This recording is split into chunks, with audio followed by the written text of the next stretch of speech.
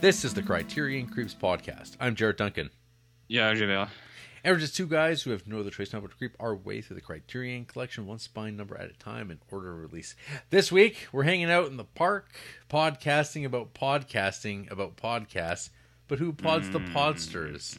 As we watch Spine 360 in the Criterion collection, William Greaves' Symbio-Psycho Taxoplasm from 1968. But first, RJ, did you ever think in your life that you'd be spending a Wednesday evening every week for several years, and on one of those nights you'd be learning the word, saying the word of Symbio-Psycho Taxoplasm?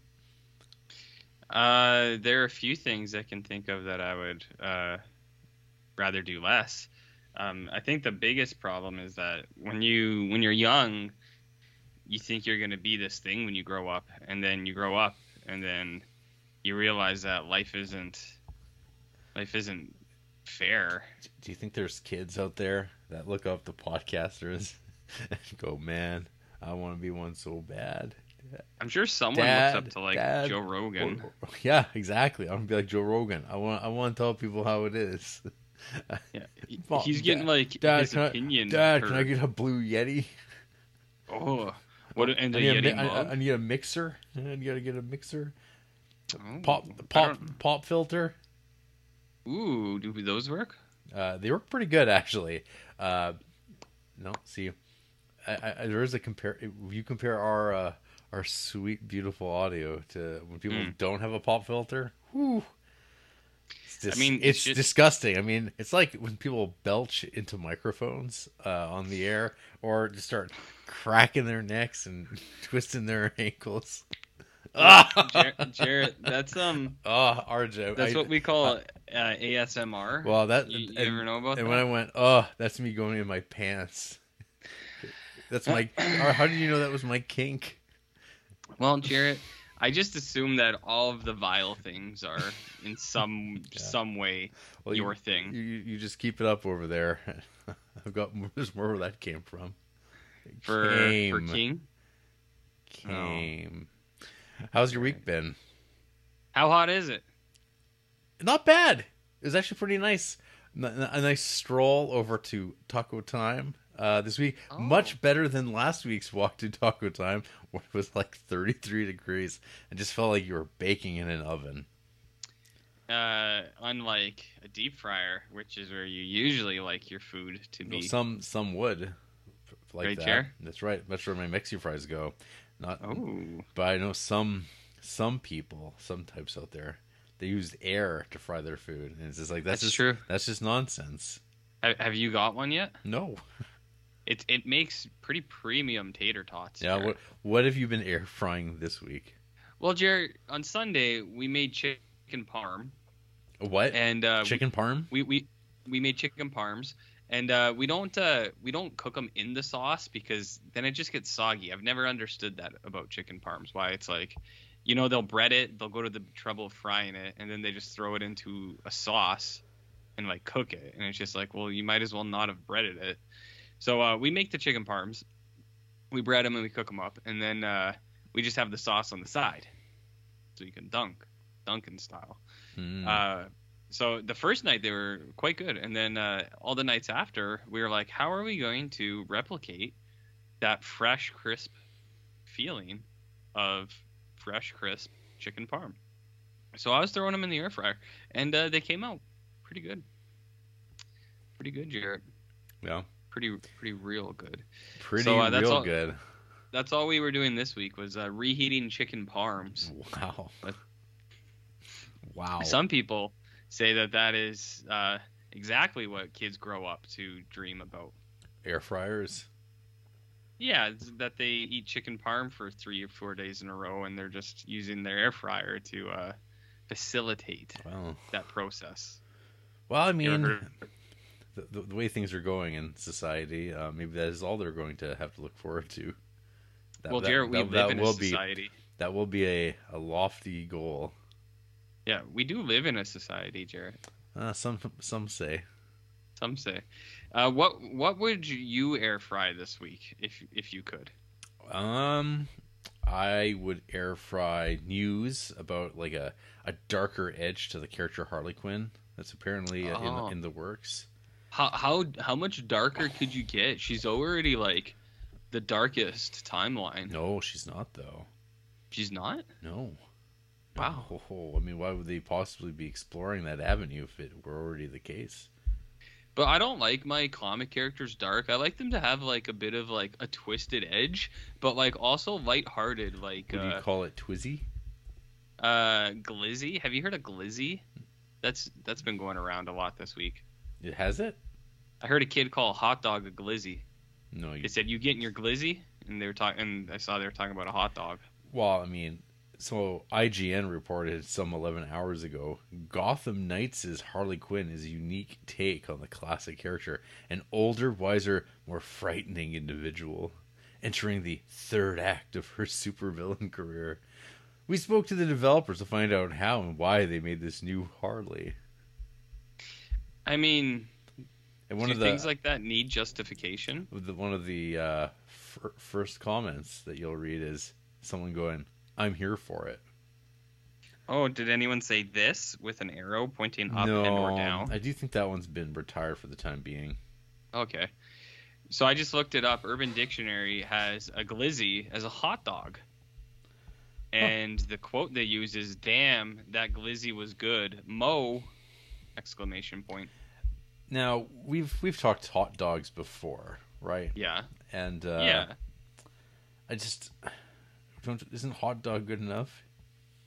I think hot dogs are good enough on their own. I mean, I like putting hot dogs in other things sometimes, but like, have you ever felt, man, I wish I could call this by a different name? I mean, glizzy is not bad. Kind of, it rolls right off the tongue. And I could Kind of like a hot dog. Yeah, you could just wow. Do they roll off the tongue? Hot dogs? I mean, if you're doing it right. If you're doing it right, and how's that? Well, it's we're not in the ASMR portion of this podcast yet. That's a Patreon exclusive. So we'll have to halt recording and move over to the private channel. The Glizina will have to let us know, weigh in. The Glizzin. My week, Jarrett. My week was fine so far. Thus far. Yeah. Thus far. Sweet. I did chores, and that's it. Well, I don't know if you know this, or Yeah. if you've read a newspaper lately, but I can't read. This podcast is once again linked to the death of someone. Who did we glizzy on now? Well, we didn't do anything. It was one of our dear listeners, though. So he gave them a platform to kill. Yeah, I saw Rob Eagle's kill count went up. Yep, it did. Yeah. It ticked up. I think he'll probably have an email about it later on. But yeah, Rob Eagle said last week the Queen. I don't think the Queen's doing well. And here then, we 12 hours later? Well, I'd say that, yeah, Rob wrote, "I'm a bit worried about Her Majesty." And look at that. Not 12 hours later. Well, Jared, who are you going to talk about tonight that you have ill will for? Well, I can't talk about Godard anymore. I think people are confused. That guy's been dead for years. Yeah?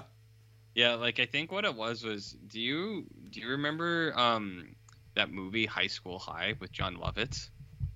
Yep. That was his last movie, and he died filming it. So, like, wow. Well, you should update IMDb. I will. I'll update Wikipedia too. You know, you can just alter Wikipedia pages. So was he in the movie or did he direct it? Well, see, that's where people get a little confused. He was the inspiration for the movie, and he tried directing it, but he's too old. So he was in like a couple scenes. He's one of the students. Okay. He's wearing a backwards hat and he's got a skateboard. And he said, "Let's glizz it up, glizzoids." Mm-hmm. And then he rolls around eating hot dogs. Some have said it's one of the best features of a prominent director in cinema. Some. Well, I don't want to say everyone. Like, I know some people are like, "What about Spike Lee and Do the Right Thing?" And it's just like, yeah, he's pretty good, but like, High School have you seen High. Godard? Yeah, have you seen High School High? It's a different world, my man. My man. So yeah, they're killing people. So yesterday, one annoying thing was our Amazon Fire Stick became disconnected somehow, Okay. and have you ever had to reset one of those things? It Uh, is a major pain in the ass. yeah, setting it up's a pain in the ass too. And then when you do have those disconnections, it's frustrating. Because you're like, I don't want to be doing this. I just want to be watching, I don't know, Home Improvement. I just want to watch MasterChef Australia and Home Improvement. Yeah. So you have to like unplug the TV, and then you have to unplug the Fire Stick and unplug it from the TV, and then you have to hold 3 buttons in the remote for a minute. Yep. And then you have to take the battery out, and then you have to plug the TV in for a minute, and then you plug in the remote a minute later, and then you have to hold a separate. Like there's all these things to it, and I was like, what is this? And then you turn to the camera and said, there has to be an easier way. Yeah. And then you got a new TV again. Ooh, yeah. If the Fire Stick goes, we'll just throw the TV out. Just start fresh. Like a TCL Roku type of deal. 4K. Well, Roku's got the exclusive rights to that Weird Al movie. Weird, yeah. Which I mean, looks pretty good. I watched the trailer for it just the other day. And? Finally, I like the cut of its jib. Yeah. You think it's going to be UHF-esque? I'm not getting that sense of it, but it is. We'll see if it outdoes Walk Hard. Yes, yeah. I mean, it'll be close. I think it looks good, but like, do you think Roku's ever gonna like make a physical copy or anything like that? No, they're gonna have to wait till Criterion decides they're getting into the Roku business. Well, Criterion's into the Pixar business now. They sure are, because that's the scoop of the week, and that's where if we had a sound effect, it'd be the sound of filtering through your a cat litter box. Oh, yeah, and then that's the sound of sand, like sand. The Arm & Hammer falls to the ground. I wonder. That's also, it's kind of out of fashion because it was a single announcement. Don't they usually bud these things in force? It was so big they couldn't hold it back. Maybe they're afraid someone's about to scoop them, and they're like, "Nah, we got to get in front of this." Yeah, I've been there. It's like when you really have to go to the bathroom, but you just can't wait. That's why you wear D pants. Well, yeah, but D pants are like they're for all ages. People don't realize that. Like, you can be any age and wear those. Absolutely. Yeah, so it's not a big deal. Not really. Yeah, I don't know. That was an announcement for sure. Absolutely. Are you stoked though? Are you mad? Are you mad, bro? Not mad or excited. It disappointed. It reaffirms my opinion that Criterion is irrelevant. You know what I mean? Like most of these movies, as soon as they started adding those Netflix movies, I thought this. I was just like, oh, there's like, again, I wasn't mad. I was just like, oh, you're just gonna put those movies in there? Okay. like how much did Netflix pay? How much is Pixar paying? Anything? Like, who's making? What is John Criterion doing over there? It's mutual. Everyone wins. John Criterion wins. RJ wins. Discord wins. Notifications Discord might win. Discord might win. No. But yeah, I don't know. It like I didn't much have opinions or feelings one way or the other. I know you're a big Wall-E guy. Huge. That one time the one time I watched it. I heard you love anthropomorphism. One of your favorite things, right? I tweet about it often. Yeah. Why isn't there more anthropomorphism in films these days? No, my nickname online is Anthrojar. Anthrojar. Yeah. I like that. Could be your Spooktober. I'm a jar. Anthrojar? As in a glass container, but I've got wiggly eyes. Like 2 little googly eyes on the outside? And everyone feels sad for me sometimes when they find out my jar wife died. Oh, I've never had jar kids. Oh, what would your jar kids would be like those little ketchup jars? You ever seen? Oh, they got squished in front of me. Oh no! Did you ever have anything in your jar? No, I'm always empty. It's always empty. So that's the goal. That's the arc of the story, is to get filled. Do you have a lid on the jar? I think is the important question. Until someone points out, "Oh, I got no top, so I can never be filled. I'm a reject." Oh, I see. But this maybe one says even like a slight crack. Yeah, so it'll be kind of a spiritual experience. Isn't all jar experiences spiritual in some form? Jari the jar. What's your go-to jar? Pickles. Like best. No, I mean like jar design. Beets. What's your best jar design? Whatever beets come in, those are pretty sweet. Beet jars? Okay. Yeah, you know, glass with a nice little middle. You know how satisfying it is when you open up a fresh jar and that pop. Because there's that little thing. It's like don't eat this. Don't open it if it's sealed and this has been not and it doesn't pop. It's like it's bad juju. That is bad juju. If that happened, would you throw the jam out? Nah. Nah, you'd still eat it. It's fine. Okay. Yeah. Okay. Learn more about you every day. I feel like I was robbed because it didn't pop. Yeah. I gotcha. I understand. As a kid, did you just hit that button? Until on the jar top? Yeah. Yeah. Until someone says, "Knock it off." Did you get yelled at a lot as a kid? Not really, no. I feel like you did, though. No, not really. You gotta remember, I'm the youngest of four. A lot of the energy was spent by the time I came around. I've heard the stories of having you walking around quietly. Walking around quietly? Yeah. I did have to tiptoe because you didn't want to be heard. I see. There's a lot of but you gotta remember, there's a lot of bodies in that house, Jarrett. There was at one point, there were 6 of us, and people needed their space. So when you were the littlest kid, just trying to do stuff, just trying to exist, sometimes that didn't fare well with siblings and things. Man, Sugar had just posted something that's really upsetting on the Discord, which one can join for a mere $1. $1. Only $1? It'll get you access to exclusive images and thoughts and exchanges. Oh, is this like $1 a month? You'll find out what's upsetting Jarrett. Why is this upsetting to you? What is this shit? What is this like pre-packaged shit?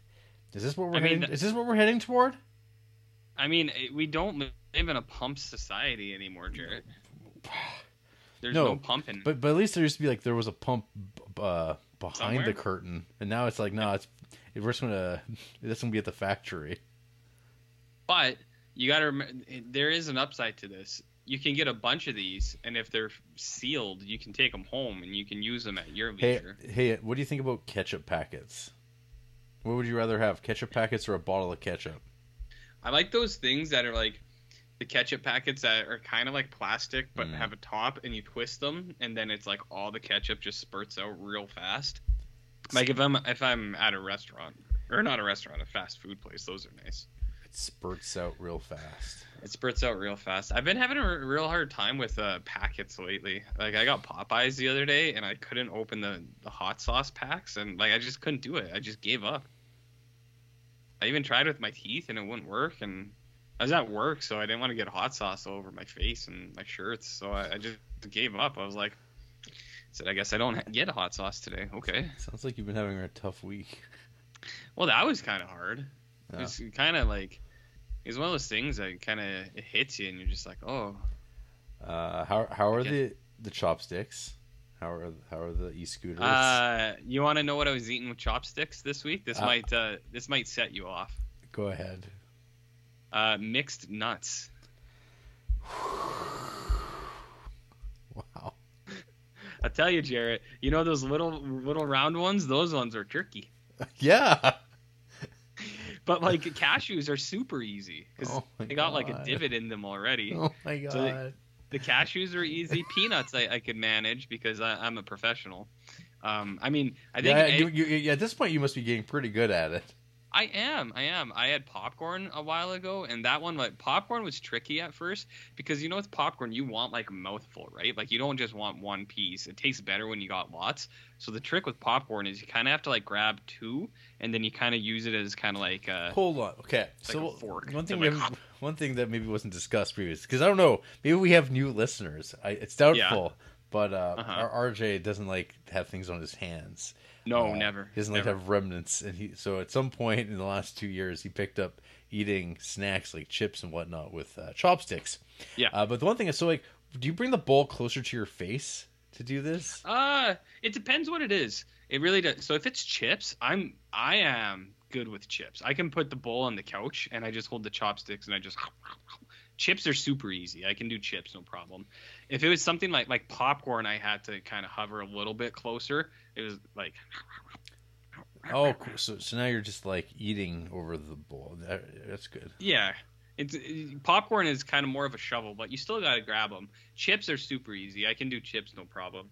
Cheesies are super easy, especially like you ever get Hawkins cheesies, like the really hard, crusty ones. What about ribs? Like ribs, the food? Yeah, yeah, ribs, the food. Well, like dinner stuff. I'll eat dinner with my hands because then I have to wash them. Okay, you don't so, have ribs. to. I'll eat. Well, I have to. Ribs I'll eat. Like pizza, I eat. Sometimes though, I actually do like. This is gonna sound crazy. Sometimes I'll just kind of like inch the slice close to the edge of the plate, and I'll just hold the plate up to my mouth, and I'll just kind of bite it off the plate. I don't like having dirty hands, Jarrett. Mm-hmm. And I almost always have a cat on me when I'm sitting on the couch, and it's like I don't want to get up. I don't want to bug them. They're sleeping, you know. So it's like eat a little bit out of comfort, so that you don't have to get up, and then the cat won't get mad at you. Mm. Instead of eating normally and then having to get up, and then the cat get mad at you. You know. No. I did. I had what was one thing? There was one thing I didn't eat with chopsticks. I think it was M&Ms. M&Ms. I was like, I can free game this. You found that one a bit too difficult. No, well, I think I could do it, but I was kind of like, M&M doesn't leave a film. It doesn't leave like a grease. That's the candy coating on the outside. That's the whole reason for it, right? So it protects you and it protects it. Yeah. But I did have like Sour Patch Kids the other day, and that I ate with chopsticks because I didn't want the sugar on my fingers. What are you gonna try to eat with chopsticks? I'm gonna try to eat these emails with my imaginary chopsticks of my mind. Chopsticks. As I parse through our shallow, in comparison to last week's mailbag. That'll never happen again. But here we are. We still managed to eat up 22 minutes talking about nothing. People like chopstick talk. Where upon hearing word ribs, like the food. It's like you're watching too much true crime over there. Well, we never got to the Dahmer one, so I wasn't sure. I wasn't sure. Yeah. Actually, Oliver Granger sent me a screenshot from She-Hulk, and they were eating cheesies with chopsticks in She-Hulk. Jared. Oh man, there you go. I feel like whoever's writing that show must have been listening. Yeah. We get credit. Yeah. Doubtful. No. Doubtful. People really love that She-Hulk, it sounds like. Yeah, I guess. They love that twerking scene. No, I heard all about that. I keep seeing it all the time on Facebook. Whether you want to or not. You want to hear from Oliver Granger? Again? Not really. Oh, okay.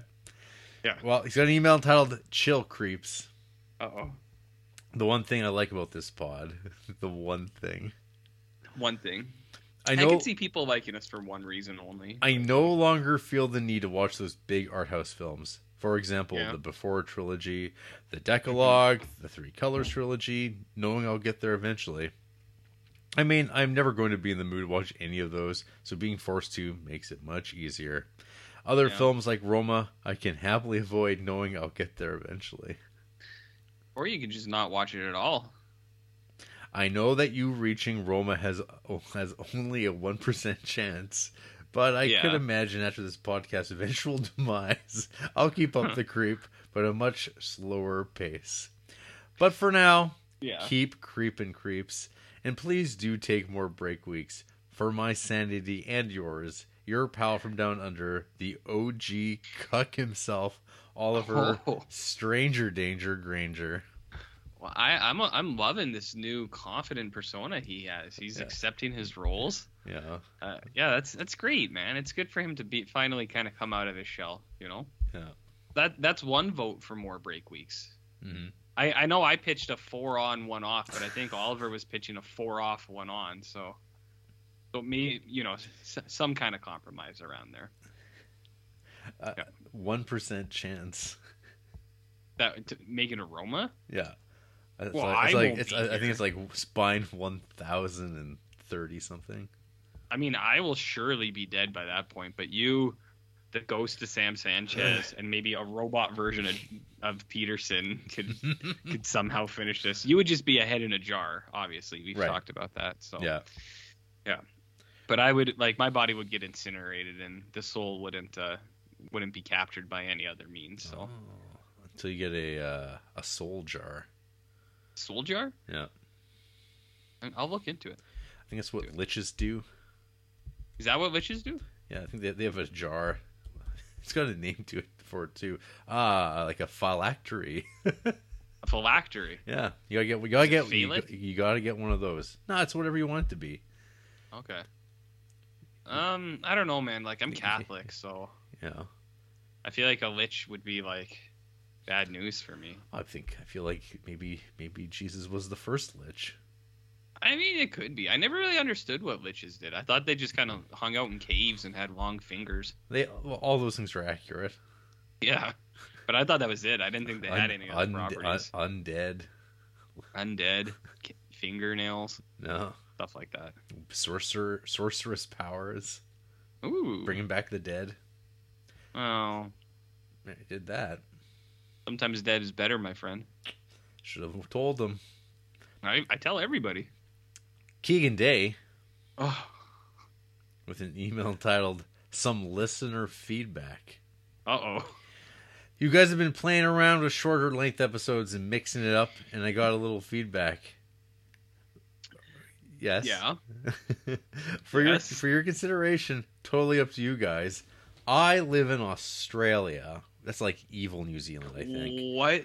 So when you guys upload, it's the end of my shift around 2 to 5 p.m. on a Thursday for me. Try to upload a good 5 to 7 hours sooner. And also make your episodes around 7 to 8 hours long, because that's the length of a shift approximately. If I start in the morning, start a Creeps episode, and finish later in the Arvo, same time, that'd be cool. I'm also looking forward to some Criterions later on in the 700 to 800s, so try to fit in more movies per week. And when you catch up, you can start the Arrow Video Creeps podcast. I personally feel that your listenership will skyrocket if these changes are made. That's just my opinion. Thanks. I mean, wavy hand emoticon. Yeah. Is there an automated response you can send back? That's another emoticon? There's not. No? No. Okay. Well, it's great to get feedback. This is what we're looking for. So we have 2 votes now. We have one vote for 4 weeks off, 1 week on. And we have one vote for 8-hour episodes, 3 times a week?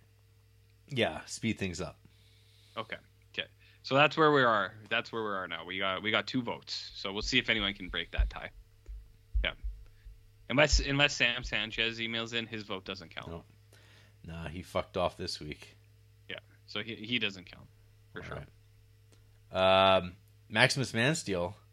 Holy shit. He wrote in, congrats from Maximus Mansteel. Short and sweet. Jean-Luc Godard. Got him. I mean, it wasn't my intent for him to die, but he is dead. Remember when James Caan died and we didn't mention it at all? I don't think. Well, he died it was a weird one. It was like he died on a Thursday, and then it was like we recorded 6 weeks later. Stop dying on Thursday. By the time Wednesday rolls around, no one cares. It's old news. It's popular for a day at most. If that, you're lucky if you get. You're lucky if anyone cares. In today's news cycle, that's right. I don't think so. Mm-hmm. So if anyone wants their death covered on this podcast, it's got to happen on a Monday, Tuesday, or Tuesday, Monday tops. Yeah.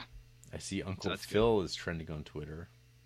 That dude's been dead for a long time. Yeah, he has. Yeah. Did you know he was the voice of Shredder?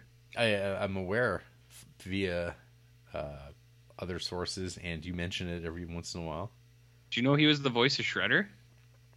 Rob Eagle sent a link to a YouTube video of James Avery was also a Klingon in a Star Trek. Marcel the Shell with shoes on 2. Oh yeah. You know about this? You heard about this? I don't know. That sounds like fake news. This is like a 4-minute thing, apparently. Is it true? I don't know. Probably. Is it just a video? Yeah, it's a video. Oh. I thought you were a big fan of Marcel. I mean, I do like Marcel the Shell, but I didn't hear no news about no sequel. Well, this is like a short on YouTube. Oh, I see. Is it but is it official? Is what I want to know. I don't know. It looks official. These are the questions that I have. I haven't seen the original. I have nothing to base it upon. No? Damn. You should. Dean Fleischer Camp. Is that the person? Dean Fleischer? Yeah. I don't know. Maybe he's a film director. I don't know. I've seen the movie. You should know all about this. I mean, I know that one lady is the voice of Marcel the Shell. Who? It was what's the Captain America's old girlfriend. She was in Parks and Rec. Okay. Well, yeah. So this is official, and it came out 11 years ago. Oh, so it predates the movie. I think so. Well, I mean, there was lots of I see. Shorts. That's what made it popular. I've seen most of those. Okay. Then you've seen this before. Yeah. I did not know that. I don't know anything about this. And I see that this guy's working on a Lilo and Stitch movie. Like live action? I don't know about that, but that's what he's doing. Okay, those Disney live action movies are sure doing great. Boffo. Boffo bucks. People sure love what they see. That's all I hear about is all the high praise for those. Mm-hmm. That Disney Pinocchio, I think, has like a 1 star or something that just came out. Wow. So that's cool. Is that people just like because they realize how easy it is just to go, I don't like this 1 star. They went, I feel better about myself now. Yeah. I mean, it's got Tom Hanks in it. I know you like Tom Hanks. Wow, he's America's dad. He is. I know you're a big fan of Big. Big. Because when Jarrett was little, all he wanted was to be big. Big. What were we talking about? Rob Evil has a real email. What? Oh. No, I was going to say, yeah, all those Marcel the Shells, yeah, those are real old. They were just YouTube videos, and that's what was popular. That's why they made a movie. Okay. Yeah, that's all. I hate it when I'm right. Hello, creeps. Picture the scene. Last Thursday afternoon, I'm pottering around without a care in the world when, for the second time in a matter of months, Jarrett emails me with news of death. In April, he informed me of Gilbert Gottfried's sudden passing. Last Thursday, Jarrett once again sprinkled his pixie dust of joy with word of Her Majesty's imminent demise. Jarrett Francois Duncan is the harbinger of doom. I mean, I don't know if it's Jarrett. Yeah. Maybe. I'm surprised the residents of Creepsville haven't hung a bell around his neck so the streets can clear for his lunchtime walks. Now they know the schedule. They know how to avoid me. They know when and where you'll be at taco time. Mm-hmm. With my withering touch. It's kind of like a lich. Like a lich. Like a lich touch. With my phylactery. Despite her death being expected, the announcement did come as a shock to me.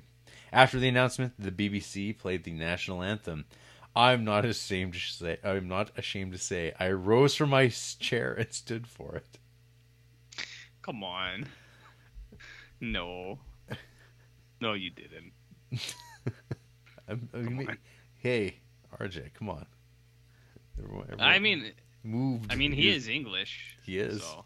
But he's got that goblin meat. Moving on. I just enjoyed the animated feature film Marcel the Shell with Shoes On. Sweet and funny. It's an extension of some short films that are available on YouTube. I sent Jarrett one of the YouTube shorts. Did you like it, Jarrett? You ghoul! Regards, RO Beagle. So I'm guessing you didn't watch it. I watched some of it, but I Yeah. feel like I was missing something. It was just like this little shell person talking about riding a bug and how long it takes to ride a bug. No, that's pretty much how they go. Like, they're all just shorts, and it'll be a situation. She'll be like, I read a bug. Or Marcel's a guy, apparently. I always thought it was a girl. But it was like, I read a bug. And then it was like, I have a pet, and it's a fluff of lint. And it was like... I'm more of a salad fingers kind of guy. Salad fingers? Did you know that guy who... David oh, no, wait, that was Old Greg. Is Old Greg the same as Salad Fingers? Old Greg is different. But it's the same sensibility. Same camp? No. Yeah. Yeah, I remember Salad Fingers. Yeah, you know that salad fingers. Do you think kids these days know about Salad Fingers? I think so. Yeah. I think he's done some other stuff as well. Oh, RJ, were you aware? This is probably why it came up at all. That David Firth, the creator of Salad Fingers, also co-wrote the 2017 body horror feature film Kusa, which was directed by Flying Lotus. Remember that, RJ? Remember that? Are you gonna watch that this Creeptober? Is it still? You should. Is it still available? It was on Shudder. I think it's Shudder original, or something like that, or like they had the rights or something. I don't know. All right, you see if you can beat my my record. I think I made it 6 minutes into that movie, but I logged it. You're goddamn right, I did. Damn right. 'Cause that's 6 minutes. I won't get back. No, sir. Damn. No, sir.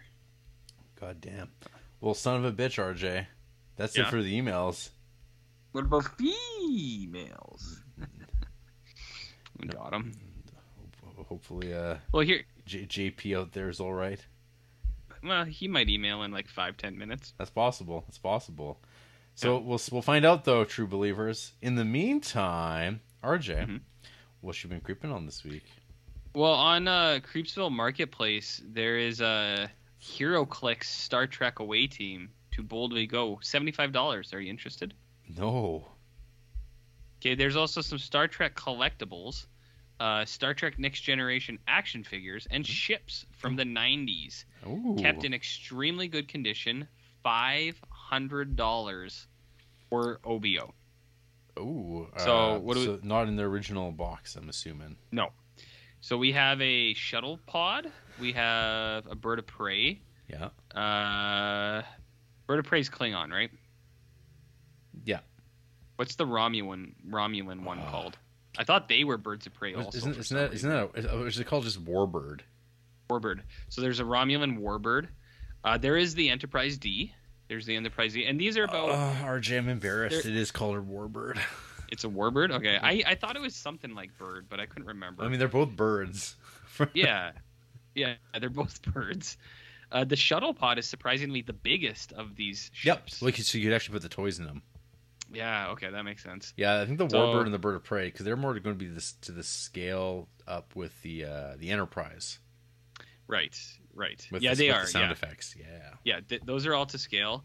There is a transporter bay. Mm-hmm.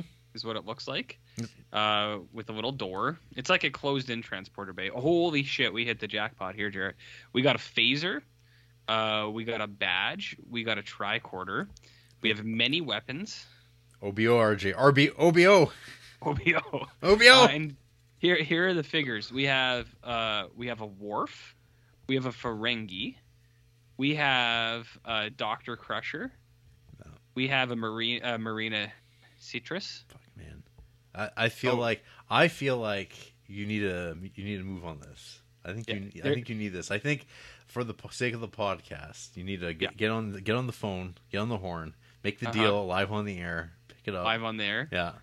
I'm not even done. There's a Data, a Geordi LaForge, a Riker, a West Crusher, and a Picard with a season 5 Picard coat. I recall.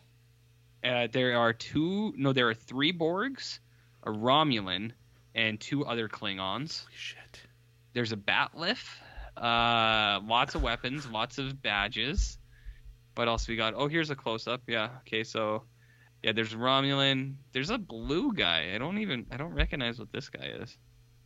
There's like a guy that's all blue, like his head. I don't remember him from the show. What the hell is that guy? I don't know. The Riker is fully functional. There is a couple more little ships. Oh, all the figurines have little standees where it's the badge with their names. Yeah, that's exactly what it should have. Oh, although hold up. There's a Guinan badge, but I don't see a Guinan. What the fuck? That's upsetting. There's also, it looks like a DS9. What's her name? The Bajoran in DS9. Main one. Like Kira. Kira? Yeah. Kira Nerys. Yeah, there's a Kira Nerys in here. But the Ferengi is not Quark, I don't think. Is it fur jacket Quark? No, he's got it's kind of like a gold sash. I don't know, it could be Quark, but it doesn't look like Quark. Yeah, it's not Quark. I just gonna see if there's Quark. Yeah. So the big disappointment here is there's a Guinan badge, but there's no Guinan. Oh, there's a little Borg cube. That's cute. I mean, so that's what I've been creeping on this week. Well, make that offer. I did. No, I can't mention it. Never mind. $500 they want though, Jarrett. Yeah, but OBO. OBO. Okay. Should I ask them if interesting trades are considered? Yeah, why not? Would you be considering some interesting trades? And then they go like, what? And then you just send them Bane.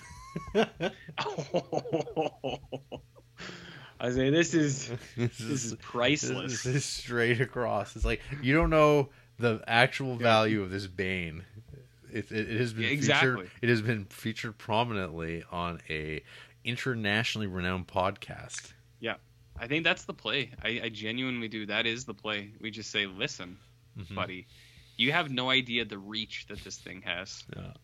I can even sign it for you. Tens of people listen. Tens of people. And there might even be one or two that are actually interested in it. But man, would they pay. Oh, yes. Man, would they pay. Yeah, so that's good. Actually, so I got some stuff. Just talk about like how you think the guy got that pen. He started with the pen and he kept trading up. Ooh, oh yeah. Didn't that guy actually wasn't his final trade like Eternal Damnation or something? Something really scary. Oh shit. There's no selling in the temple, Jarrett. You know what I mean? I see. Yeah. I don't know. I think you definitely need to move on this though. That sounds like a sound investment. Did you look it up? No. Oh, okay. I described it pretty pristinely. Yeah, sounds pretty good. Sounds pretty good. Say? I think everyone's screaming, "Get it now!" I wish, man. It's pretty. I think there's some cool stuff in here. I'll ask them. Yeah, I'll inquire. I will inquire. I'm looking up Star Trek dolls right now because this is what people are going to get. Yeah, those are some Mego looking dolls. Yeah. This guy wants $100. Oh, it's got like commemorative drinking cups. Ooh, I like that. That's cool. Yeah, I feel like that's your style. I got those Batman commemorative cups. Those things are wicked cool. Ooh, what is this? Someone's selling a book. Or no, what is it? It's a puzzle? All I Need to Know About Life I Learned from Star Trek. It's a puzzle? I don't know what this is. 1993 1,000-piece puzzle unopened. Hallmark keepsake. Oh, this is the wall hang. It's like a... So this is a 36 by 11 and 3/4 inch poster or something. Oh, fuck. Yeah, it's gigantic. All I Need to Know About Life I Learned from Star Trek. Seek out new life and new civilizations. Non-interference is the prime directive. Keep your phaser set on stun. Humans are highly illogical. Well, there's no such thing as a Vulcan death grip. Live long and prosper. How is that useful? Having is not so pleasing. A thing is getting wanting and blah blah blah. Infinite diversity in infinite combinations. Wow, huge. Something about tribbles. Lame. Yeah, that's got nothing on the No. the cherry thing of that. I see Cherry listing that I see some people are selling some vintage Star Wars Episode 1 calendars. Ooh, that's cool. What's the star date on those calendars? Star date is, man, these listings suck. There's a 2000 Star Trek calendar, a 2013 daily calendar. Star Trek star date day to day 2003 calendar. Nice. See, I like that too. That's cool. Very cool. Wow. I mean, I think you could go for it. No. On further look here too, the transporter room has the box. Looks like. I think I found your post. You got to look at who this blue guy is. He's in between a red shirt and a Klingon. This holodeck's like, what a piece of crap. And you know that plastic was white at one point, but it's kind of like with the Super Nintendo where it's gone off. Yeah. Yeah, that's the weirdest thing in all of it. Oh yeah. There's a female Klingon too. Oh, the blue guy, isn't that the guy that those like fish dudes? That have the little mister in front of them? Yeah, the one that could be that cracked with Wesley at Starfleet. Yeah. It could be. Maybe the mister's in the little weapons pile. Oh, that's what's cool is Geordi still has his visor attached to him. Yeah, I liked that too. Look at those. Yeah. Look at this stuff, man. It's neat. Yeah, $500 seems a bit much though. That's kind of ridiculous. I think one of those Borgs is Locutus. No, really? Yeah. We got Locutus a Borg in this place. Might be. This place. It's hard to say. It might, like the middle one. You mean? I was thinking the third one in. Oh, okay. Yeah, that could be. Yeah, I mean, jump on it. The Borg cube is cool too. I like the Borg cube. I bet you Guinan's worth a lot of money, and that's why it's not in the picture. I know that's horseshit though, because the name place or the name thing is there, and it's like, where's Guinan? Where's Guinan? Also, the names are kind of like uneven, so I wonder if this dude had a label maker and he made the names. No, that is what they look like. That's legit. Okay, the Riker's a little wacky, and then there's one that's just, it looks like it's just two letters. RJ? It's a message. It is a message, a big message. So what you're saying is you didn't get up to too much watching this week. Well, we did watch a couple things. Nothing big. I started Luigi's Mansion 3 for spooky season. That's cool. Catch ghosts. I know. I saw your wife. A week ago. It was after we recorded last week, and she was letting me know about her Wednesday evening.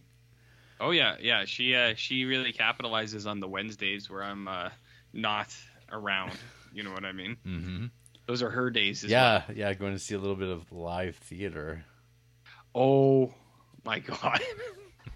So like, her friend won tickets to Creepsville's like little live theater thing last week, and her friend was like, "Will you go with me, please?" And she's like, "Yeah, okay." And it was when we were recording, and I think we had just like we were like 20 minutes away from being done or something, and I thought she was about to walk in the door, and she just texted me. She's like, "It's intermission." She's like, "What do I do?" She's like, "Do I leave?" And I was like, "I don't know." But she came back and she said the play was about like a mom and her son, and something like I'm gonna spoil this play for people. Okay, I know a lot of people might be interested. It's been spoiled for me. Yeah. So apparently the son was dead the whole time. Yeah, there's some sixth sensing going on, and it's a mom's grieving process. And there was something she said. There were two things that stuck out a lot. There was a scene where the son came out as a ghost and he was pole dancing, and she said she didn't really understand the meaning behind that.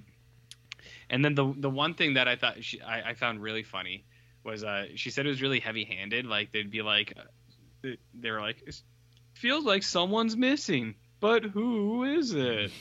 Because he's a ghost. And then there was one where it was like, there was a birthday cake, and they're like, "Is it somebody's birthday?" And then apparently someone in the crowd was like, "It's my birthday." And then the audience laughed. And the audience, yeah, well, because like Andrea's like, she's like, it seemed like it was part of the show, but then as the show went on, I realized it was not part of the show, and that person just felt the primal urge to be like, "It's my birthday." Mm-hmm. Which is pretty good. Spruce things up a little bit. Yeah. She said, I think she said she would probably not go back to one of those shows. There you go. But a hell of a way to spend a Wednesday night, am I right? That's right. I think the other thing she observed was the fact that there's like family dynamics. So there's parents, like, or a mother, and there's children, but because of the limited pool. All the actors are the exact same age. They're like 42. You can't tell me how to live my life, Mom. And it's like a dude who's half bald. They're actually married in real life or something like that too. Yeah, you never know. Yeah. All the stamps of local theater, I think, were present on that one. Mm-hmm. Sounds pretty cool. When are you and I gonna go to the theater? Yeah. I can't handle it. I can't handle feeling that stressed out because I'm so embarrassed for the people on the stage that I can't do it. Yeah, I know. I couldn't. It would be an ordeal for me. Yeah, personally, it would be your toughest battle. Yeah. Yeah. So that was pretty funny, especially when you're around people who are like really into it somehow. Yeah, and they're like guffawing, and you're just like judging them, and you're like, "Am I the bad guy?" I mean, yeah, we are both the bad guy, but it's like I'd be the exact same. I couldn't handle that. Mm-hmm. I'd be like, no, no, taking that program and crumpling it up. I mean, I am out of here. Yeah, I don't know. We watched Sandman. Finished it. So we finished the actual show, and then we just have that one animated episode that they released like 2 weeks later for some weird reason. So we'll watch that, but we finished the show proper. I'll say that it is we've talked about this a lot before. Neil Gaiman, his stuff doesn't always translate the best. Like I really like Sandman. I always thought it was a good book. And I like Neil Gaiman in general too. Some of the stuff works. Some of it I think is done as good as it could be done in like a Netflix show. I was like, yeah, it's got kind of the good parts of what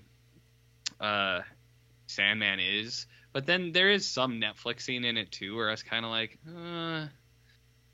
like Andrea, like she enjoyed it, but there were a couple episodes where she was kind of just making fun of it, where she was just like filling in the rest of the dialogue for the characters right before they say it, because it was coming off like incredibly predictable. Mm-hmm. Do you know what I mean? Yeah. Whereas like, you're not the monster, and there's like, I'm monster. It was like stuff like that where you're just like, It's like, I don't remember if that was actually how it came off in the.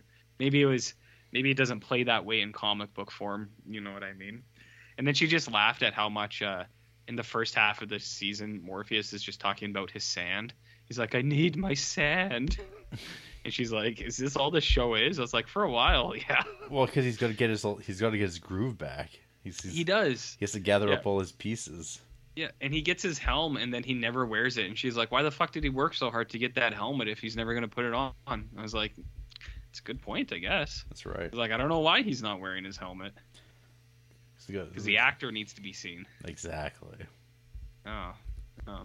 But, yeah, I don't know. I don't think you would like it. So, in the ring, because I can't remember. Have you watched Lock and Key? Yeah, well, we watched the first season. I haven't seen. There's 3 seasons now. Okay. So what are we watched the first season of it. So now we've got shows. We've got Lock and Key. We've got The Boys, which is, I know it's not Netflix, but Sweet Tooth, Sandman. What are the other recent-ish?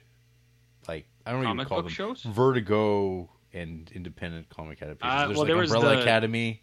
there was the Swamp Thing season. I don't count that. Yeah, it was never aired, but we watched it. Yeah. What was the last one you just said? Oh, Deadly Class. Deadly Class. That had like maybe 2 seasons before it was canceled. Invincible. Which yeah, is Invincible's animated. doing well. But so what would you say is the best? What's the RJ pick? I mean, the one that I haven't read the comic for, probably. I think The Boys is probably the standout. Okay. But I haven't read all the other ones. I've read the source material. I have it on good authority that some Volume 1 omnibuses arrived this week. Yeah, you go off the Canadian price or the American? Off the Canadian. Okay, interesting. Well, and see, that's the thing. It's like, I don't know if I should read it or if I should just finish the show as it comes out now. I don't know what the better move is. Be a man. I haven't read any of it and I'm liking it. Whereas some of these other ones I've read them and then the shows are the holes are more glaring. Do you know what I mean? Mm-hmm. But wouldn't you like to read the Superior thing or watch the Superior thing one way or another? I would. You might not even like the comic. I would like to read it eventually. It's like I said, the show's very like current. It's got a lot of stuff that it's like there's no way that was in the book because it was that thing didn't exist like at the time, but it plays well in terms of the show. That one's good. I mean, I like Sweet Tooth because I just like Sweet Tooth, and it's not too Netflixy. Like they kind of dialed it back a little bit. Lock and Key is okay. Lock and Key's definitely, I think they were gearing that for the 13-year-old crowd. Do you know what I mean? 13-year-olds. And I don't even mean that in a bad way. It's just like Lock and Key seemed like it's like this is for a younger demographic, I think. What were the other ones? I don't know. I imagine you wouldn't like most of them. You know what I mean? But I don't think anyone would have assumed that you would have liked any of them. So. That's well. I mean, I've experienced all these things so long ago. I know. Well, there was the Preacher show. Oof. Yeah, I watched that. That wasn't good. Yeah, that's what I had heard. No. But I don't know. I mean, there's good things in Sandman. I think the actor is well cast. He's got a real gravelly voice, and there were a couple things in there that I was like, yeah, they did this right. But I don't know, man. What do I know? What do you know? I finished another book. Which one? Well, audiobook because I can't read. Right. Bag of Bones. Bag Bones. Which I narrated by Stephen King himself. Wow. So you were really riding with the king. I was riding with the king. There's a really gross moment in there where he talks about how older men are just inherently attracted to younger women because of sexual desires, and it's his voice saying it, and I was like, ugh. Like, I don't want to hear this. It's gross. So I did that. I'm up to, I think, 7 or 8 books this year, Jared. Damn. Doing pretty good. Pretty good. Well. I've got some books for you at the store. I don't read comic books anymore. No. These are real books, too. Real books? Yeah. Like manga? Nope. Books? Books. Ah, shit. With all right. Text. Oh, shit. I can't read, though. Are they in audio form? You're going to have to learn. Yeah. Get cracking. Yeah.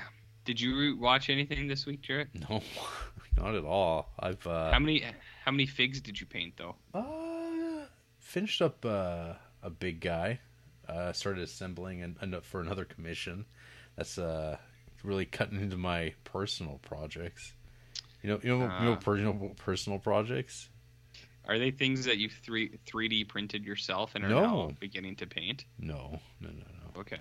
For my own devices, in terms of playing with minifigs, rolling dice. Are any of them adult in nature? No, they're not. Yeah, I mean, some people might say they're like gory and stuff like that, depict gross stuff, but that's cool. But they're not. No big titty figs. If that's what you're talking about. Pseudo-sexual? Yeah, that's the thing on these some of these groups I'm on, where it's like I did a thing, which are words that I know. I know. But yeah, People. then they post like the same thing over and over again. Where it's like it's the same 3D model that they printed off, and it's just like, oh, why is it always this girl? And they're like, What if someone? I really want to get the skin right.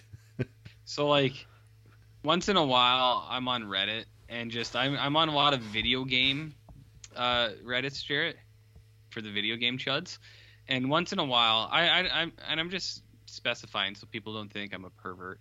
Once in a while, cosplays pop up.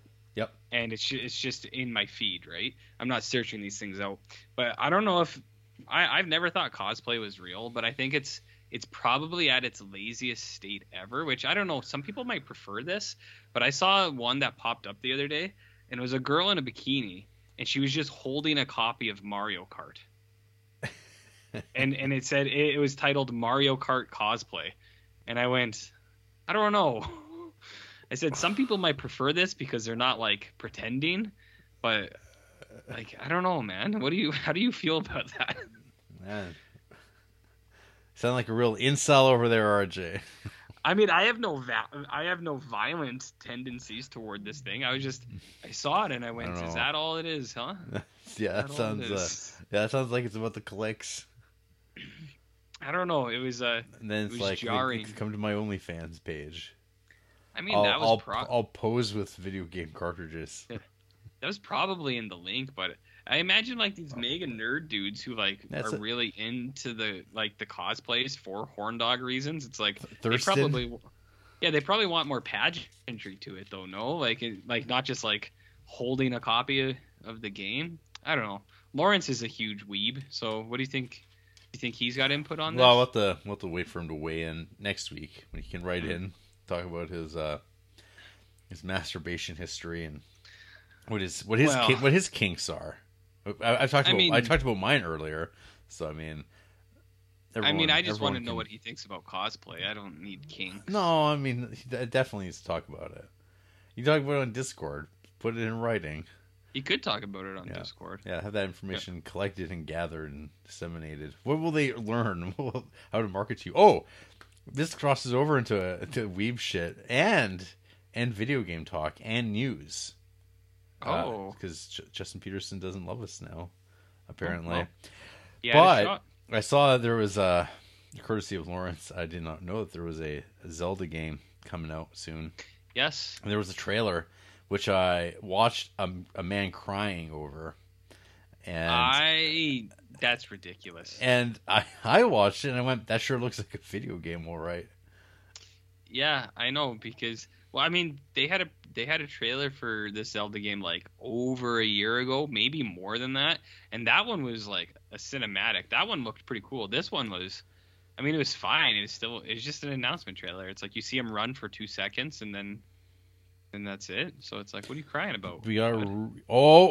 I spoke too soon. New email.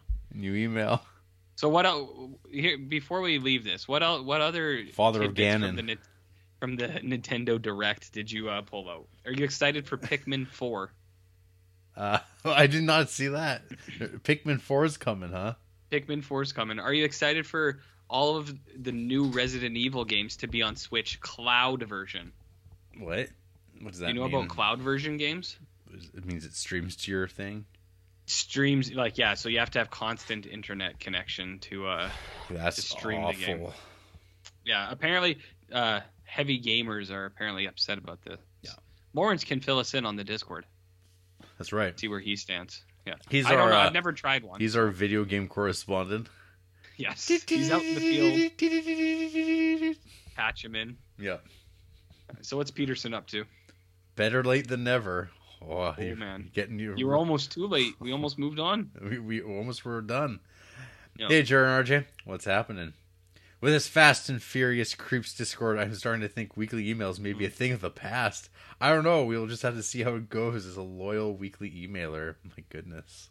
Some people aren't on the Discord. Some people aren't part of the Patreon, you know? That's right.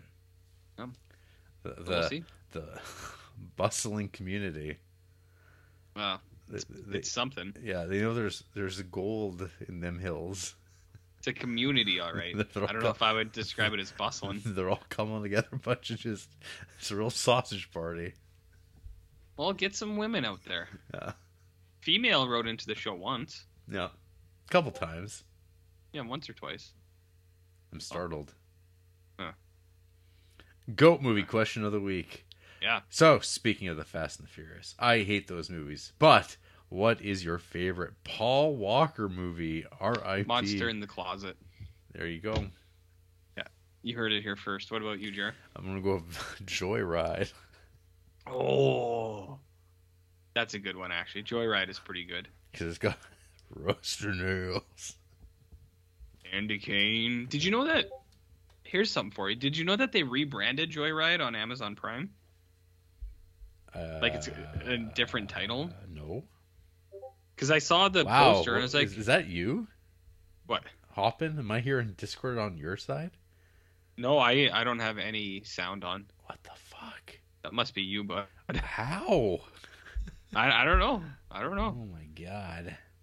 Anyways, on Prime, Joyride is called Roadkill, which is a way less good name. That's less It's good. kind of a bummer. That's less real good. Not great. Yeah. Roadkill. Joyride's a good. Yeah. Oh, Varsity Blues. Well, he's not in that much, but that's just a good movie. Yeah. Monster. Yeah, he is in Monster in the Closet. Okay, I was right. You were right. Yeah. You nailed For a it. second, I was like, is he in that? And then I was like, yeah, he is. I think they killed Dog in that movie, though, so that's kind of a bummer. Too bad. When Anyways. to this email business, Yeah. that Into the Blue movie was all right. Is that the surf movie? Yeah, I think so. Okay. Creepsville finest eats ever eaten at the Taro Noodle House. I have no idea what to pick. We don't have many noodle places in old Chucktown. I will have what you're having. So we ate there for the first time like a couple months ago because Peterson might not know this. After we get through this big run of eating at Creepsville, we can show Peterson those New Year's posts, those New Year's YouTube posts of all the restaurants that fail in Creepsville every year. Because they get longer and longer every year. I think last year's was like 8 minutes of just failed restaurants. So we have a lot of turnover in Creepsville, and that building is especially cursed because it's been like 6 different restaurants in the last 15 years. But Taro has been there for like quite a while, actually, like 4 or 5 years. So Yep. we never ate there because it was in that building. We're like, this will be closed down in a month, and then it never closed. So we ate there like a couple months ago, and we got like a bento box thing, and I would describe it as fancy Manchu Wok. You remember Manchu Wok, Jarrett? I do. For the American boys, kind of like a Panda Express.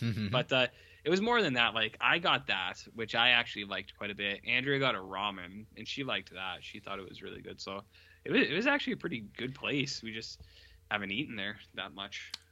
Do you frequent Taro? I had noodles there one time, and I was just like, man, I like myself some Asian noodle variety, and Sure. it's a noodle house. Why not try it?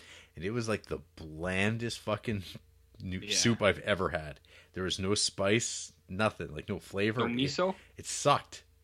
I don't even know what it was. It was just like, man, this place isn't going to last. And here we are. Turns out people have really bad taste in food, or our options are just terrible. And then all our restaurants closed within a month. Time, I had a meeting there, and I was not excited about that. But it was kind of like the end of their, like, I don't even know, it wasn't even like a true like buffet or anything like that. But they had like food out on a table, and I tried that, and it seemed fine. But it was like, again, like high end Manchu Wok. Fancy Manchu Wok. Yeah. And I gotta tell you, I like Manchu Wok and Haroba. That's a good restaurant in Lethbridge too. Haroba's very good. Yeah. But it's just fancy version of that, I guess. And by fancy, I just mean they're trying harder. Right. Yeah. Taro. Noodles. Taurus. Bola. This is I think the important part though. One last thing. Boys, I done messed up and forgot to figure out how many games JD picked correctly this last week. Son of a bitch. Oh shit. I do know his Cardinals Super Bowl pick lost game 1. Fuck. Yeah. They didn't listen to the show. Well, I mean, The competitor must have been. Fuck, not good. They must have been listening to Brand X. Yeah, that's right. If you would like to continue this little pick'em game, I will post last week's results to Discord if you want to see how week 2 treats you. Sounds good to me. Sounds good. Sure, yep. That works. Yours I think a lot in of people... creeping. Big Skull Boy, J Money Peterson. Ooh, are you a big Skull Boy? Do you like Chew, Jarrett? No. I know you want to bring Chew back, and it is coming back. I don't want to bring Chew. I've never liked Chew. No, you love it. You talk about it all the time. You're really jealous of those who do. I've never liked Chew. It made me throw up. Blech. It's gross. Yeah. Yeah. What were you talking about? That's the end of emails. Oh, okay. That's okay. We've been talking for an hour and a half. Football. How'd your team go? How'd your team do? So I'm in a work pool. There is like 16 of us in there. It gets pretty tight. It's hard to win. Do you do trades? No, it's not a fantasy league. So it's just a pick'em one where you pick the winners each week, and then if you get the win, you get the point. So it's $50, and then for the next 10 weeks. Every week there's a winner. If you win, you get $20, and then if you win the whole thing, you get all the points. It's all the money that's left. It's like this year, I think they said it's going to be like $700 or something. Something crazy. So I've never done something like this in my life. I'm just looking at. But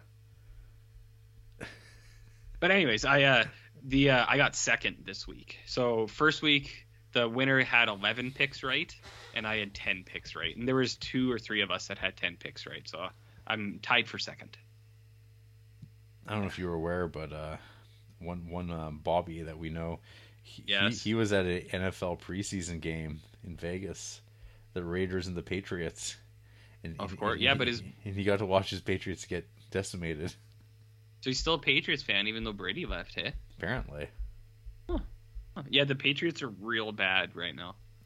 Good. Real bad. Great. Yeah. Well, look at this. Bills won. Eagles won. Bears won. Mm-hmm. Steelers won. Dolphins won.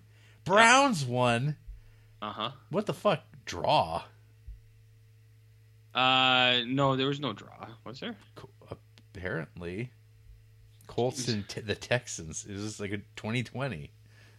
Colts and Texans. What the fuck is this? Yeah, what is that? Colts. Oh fuck yeah, I guess 2020. So they had an overtime, no one scored. Usually they just let that ride, but this is crap. What is this? The Saints beat the Falcons. That's a horse shit. Ravens won. Yes. The Elder Dragon Highlanders won against the Jaguars. No. Yeah. Vikings. See, that's my pick.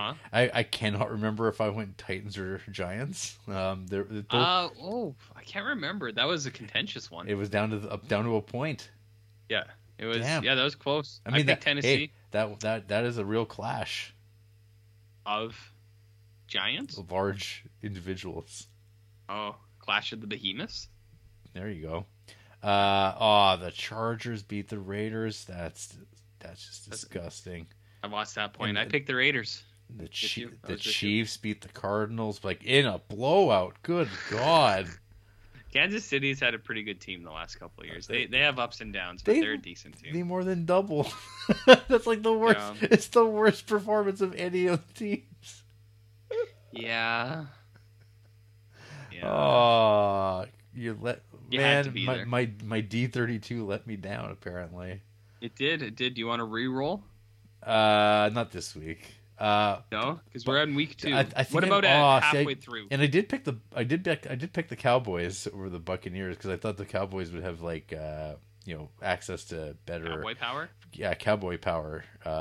They're not like locked to the sea. I mean, they can get pretty dicey out there on the sea, and they have superior firepower if you're thinking about things. But they lost big time, and the Seahawks won. So I didn't do too bad. Completely arbitrarily picking things.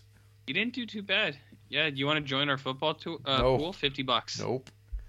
You'd be a week down in this pool. You'd have no chance of winning overall, but you could win a couple individual weeks. Okay. Well, I could, yeah.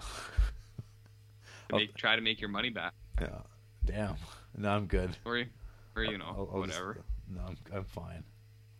Fine. It is what? Fine. It's fine. You got any news? I don't know. Everyone's dead. Ken Starr's dead. Remember Ken Starr? Who could forget Ken Starr? He was a real winner. Yeah. Anyways, that's enough rambling on. We're keeping it loose. We're chilling, just like Oliver Granger said. Yes. Yeah. We got 2 movies to talk about, Jared. Yeah, technically. Is it not an official spine number? Yeah. Son of a bitch. It's in there. It's in there. Okay. After the break,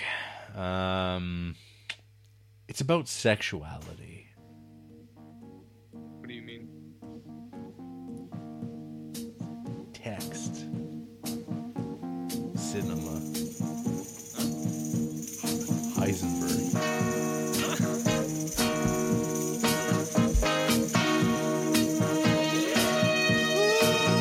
I bet you wondered how I knew I'll show plans to make me blue with some other guy you knew before. Between the two of us guys, you know I love you more. It took me by surprise, I must say, when I found out yesterday. Don't you know that I heard through the grapevine? Not much longer would you be mine. Oh, I heard through the grapevine. Oh, I'm just about to lose my mind. Honey, honey, well, grapevine, not much longer would you be mine, baby. I know a man ain't supposed to cry, but these tears I can't hold inside. Losing you was in my life, you see. Oh, size always in the fucking way. This is the class picture here. Size safari outfit. No, what is it you want to know? What kind of picture you make? What kind? Feature length. The feature length, we don't know. We are not trying to take the film away from Bill Greaves. You know, it's not merely an experiment. It's an experiment that's culminating in a film. Now, I didn't read the concept of it. Take it easy. What? It's going very well. It is not. You know it. The way to make the script better is to first of all drop the euphemisms. You talk real language. For all anybody knows, he's directing this whole scene. He doesn't know how to direct.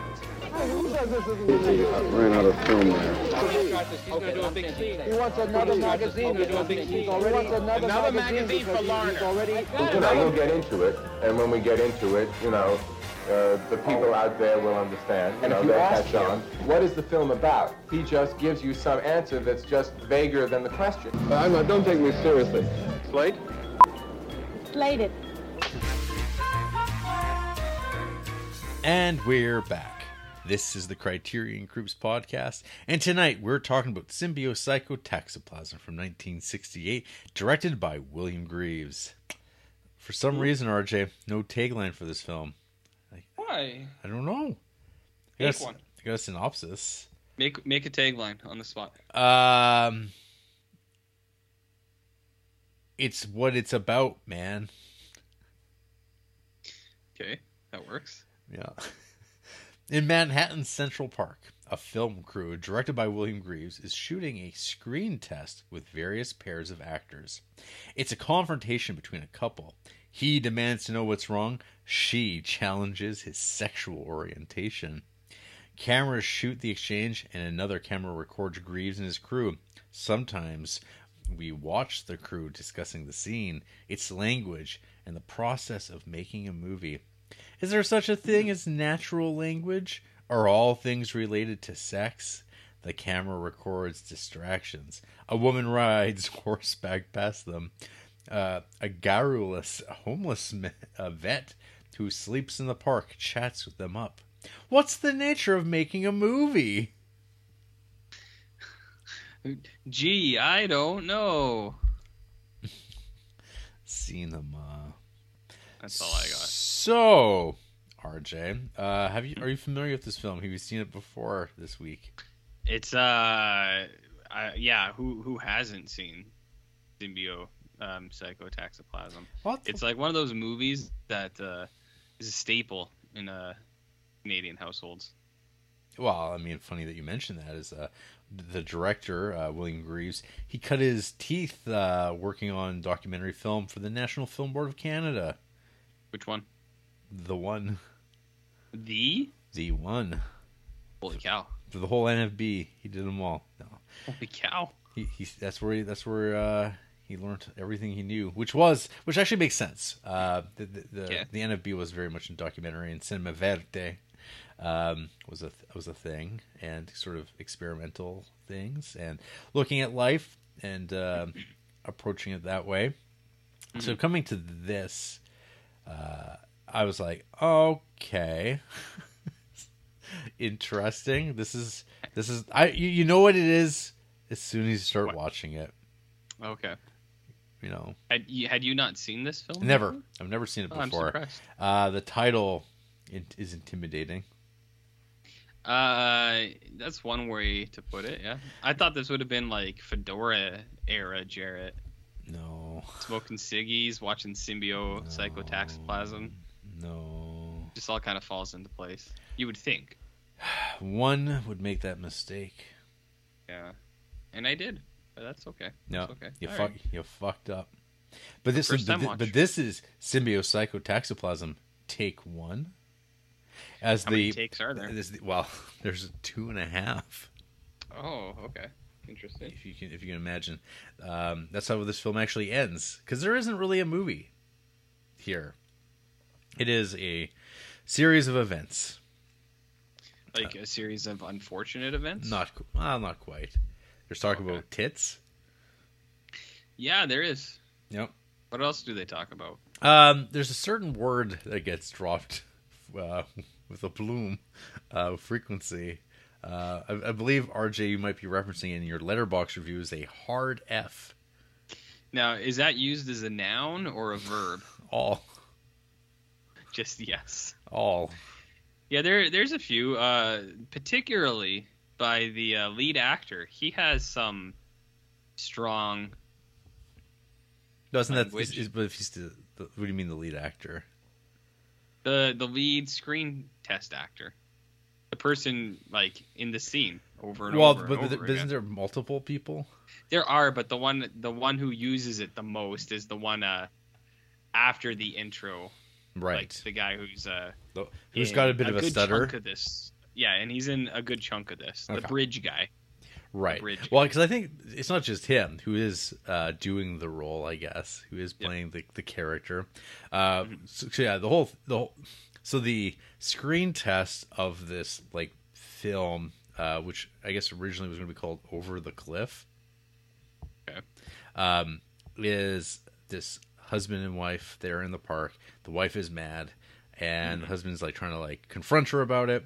And she's like, well, I saw you with him. He's like, what do you mean you saw me with him? I saw the way you looked at that man at a church, I guess. Is that? I think? It's kind of implied like yes. That, yeah. And then it's like, wow, you're crazy. And then, yes, it's just the accusations of you're a gay man. I'm married to a gay man. This is the scene as it plays out.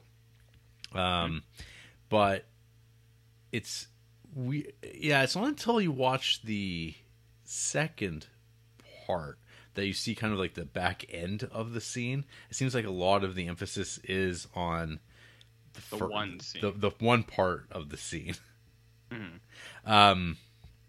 Where things turn violent. RJ. Well, there's some shouting. Yeah. In take 2.5. There is. There's a lot of shouting. I don't know if that was scripted. Mm-hmm. I don't know. I don't know either. So this is kind of like the story of the film that's being worked on, which is barely a film at all. But the film itself that we're talking about is William Greaves has this idea, the director.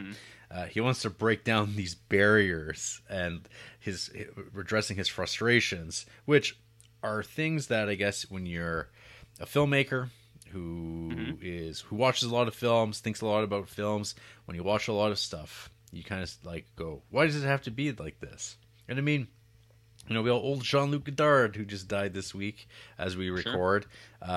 He was doing the exact same thing about 10 years earlier.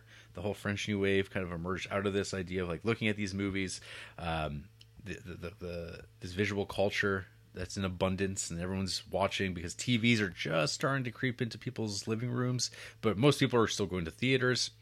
And I guess when you're kind of going through your academic education and being introduced to new ways of looking and thinking, some of this stuff can be really rote and predictable, and you're like, I want to do something interesting, I want to do something cool. And that's why you have this like plethora of films that are like this. I feel like this is like a genre in itself about challenging what cinematic narrative can be. And I mean, your kind of beatnik writers, your modernists, 30 years earlier in literature are doing this, challenging what can be on the page, how to write about things. But movies are a lot more abrupt. I guess it's like it feels like years ago now when we talked about Naked Lunch. I don't know if you've read too much William S. Burroughs and the cut-up method. This is all part and parcel of that, trying to deconstruct traditional narratives and the way things are constituted.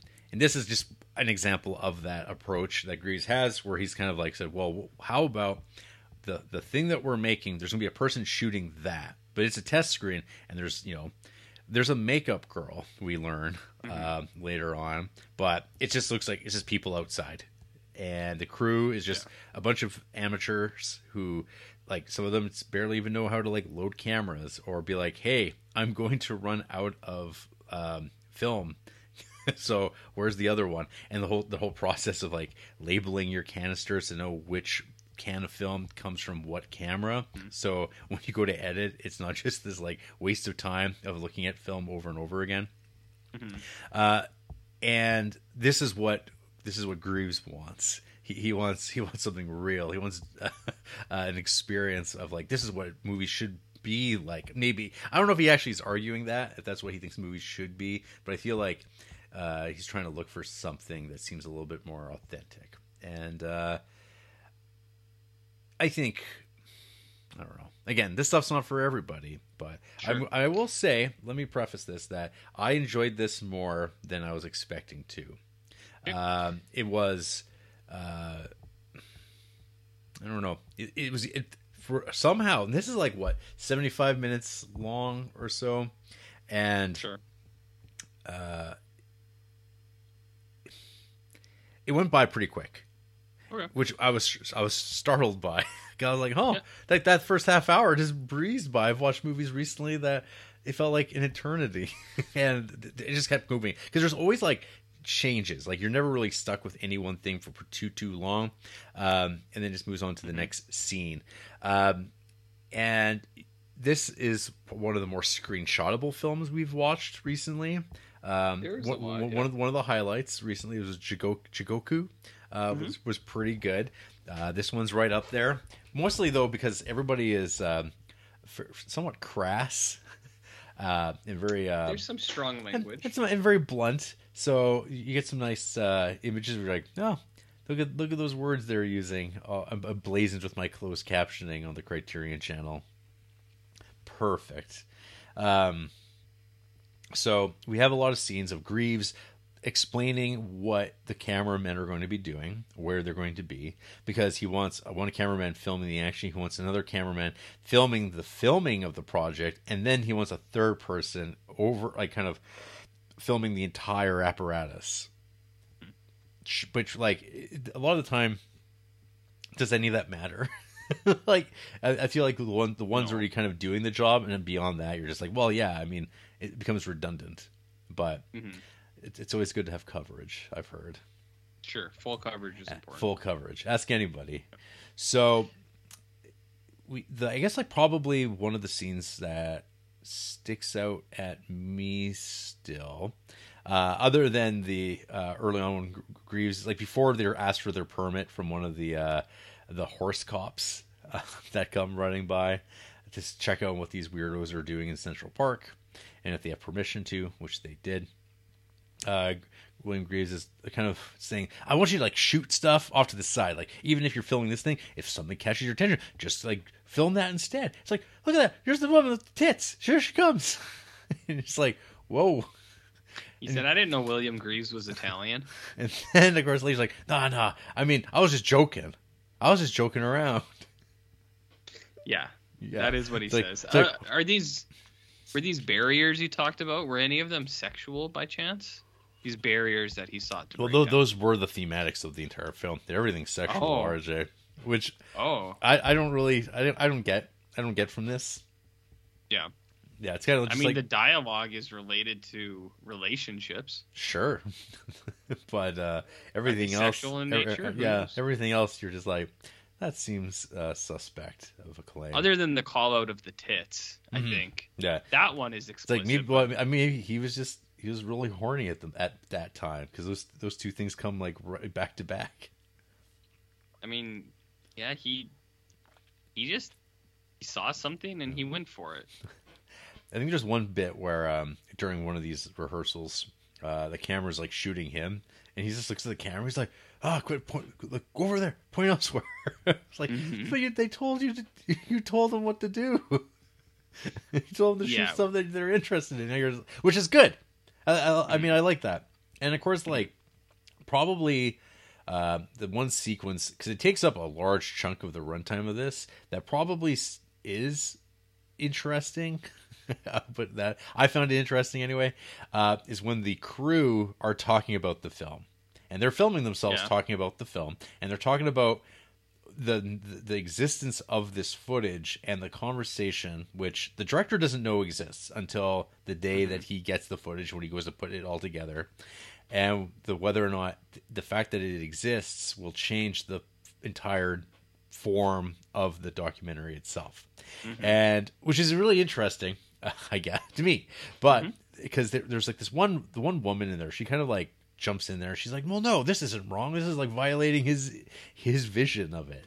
But but I mean, I completely disagree with her, because I mean, and I think like most of the guys that were there kind of like, well, no, it's like, this is what he asked us to do, is that this would be inauthentic to not talk about this, because it's on our minds, and we are talking about it now, because like there's some, it's a weird production, and people are weird, but man, that's kind of like the main linchpin of, I guess you'd call it the conflict. And in part 2, or sorry, take 2.5, at the Q&A, which the captions identify Bill Greaves as Bill Gates.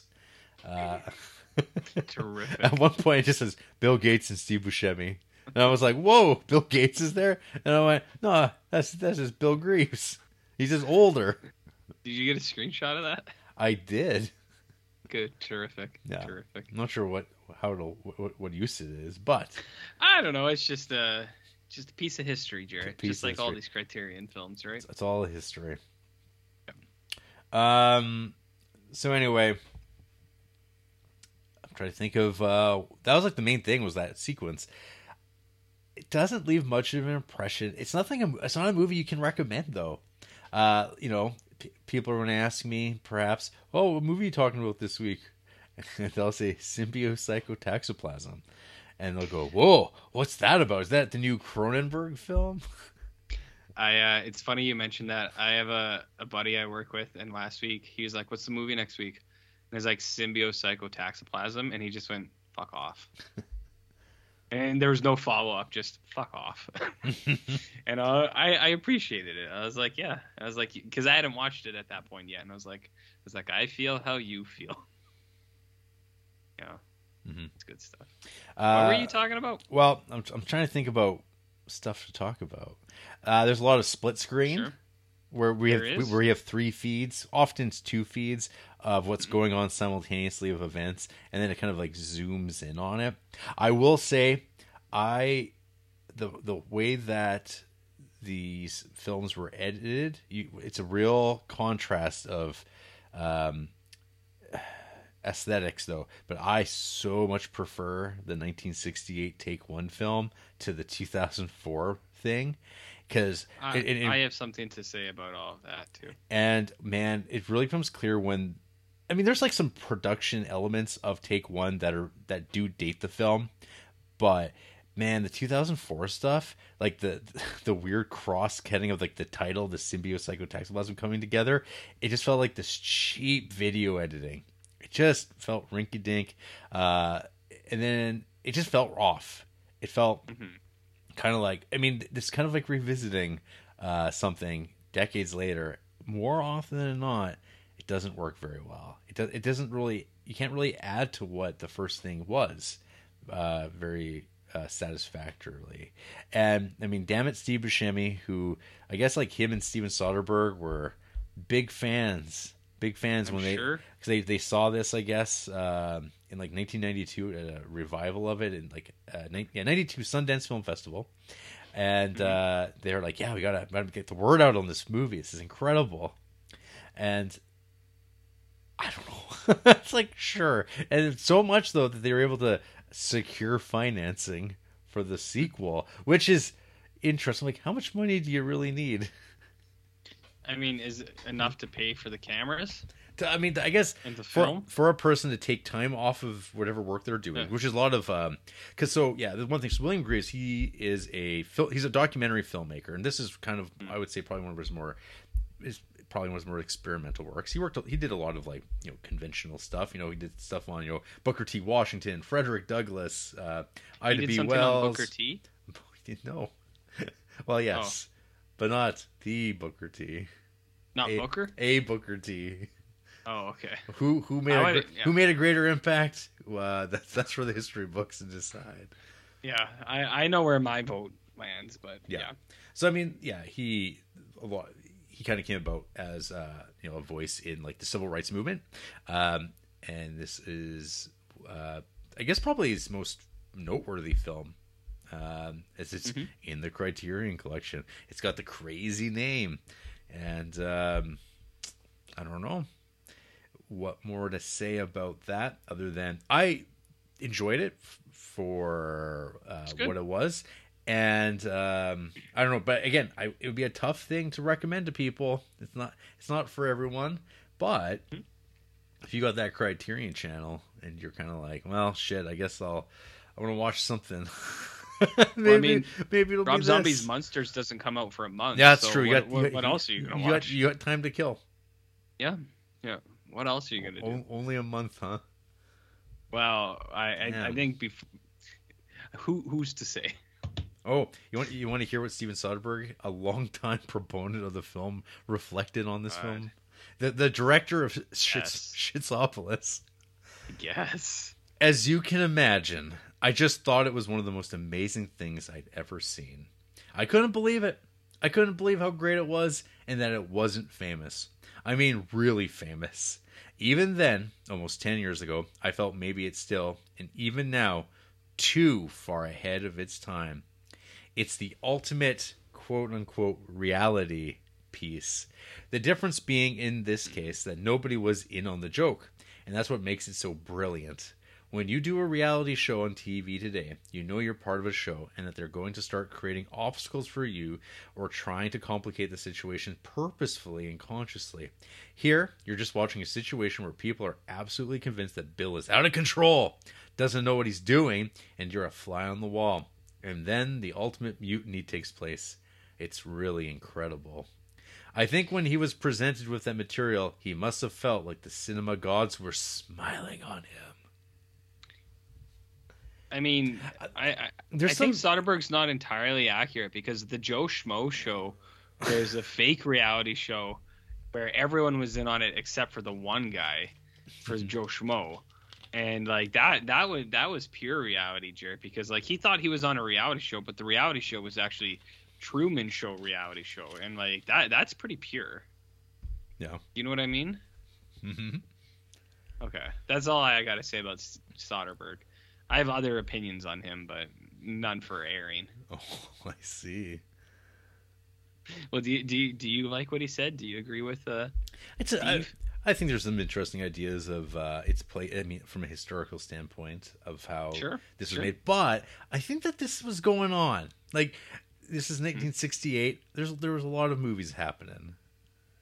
I think about. I mean, so when did F for Fake come along? F for Fake? It's like I don't know, 73. 92? Yeah. Yeah. That's always right. 1973. What a recall that was. So, but I mean, so that's 5 years later.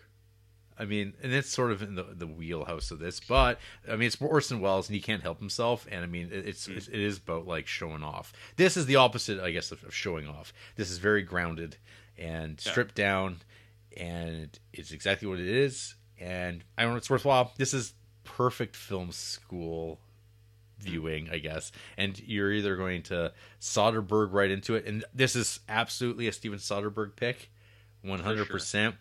But I think if you're a Brackage man or a Brackage person of any sort, probably you might not like this very much. You might not be that into this. Maybe not. Yeah. So did this come out in 68? Apparently. You know what else came out in 68? Night of the Living Dead. Yes, it did.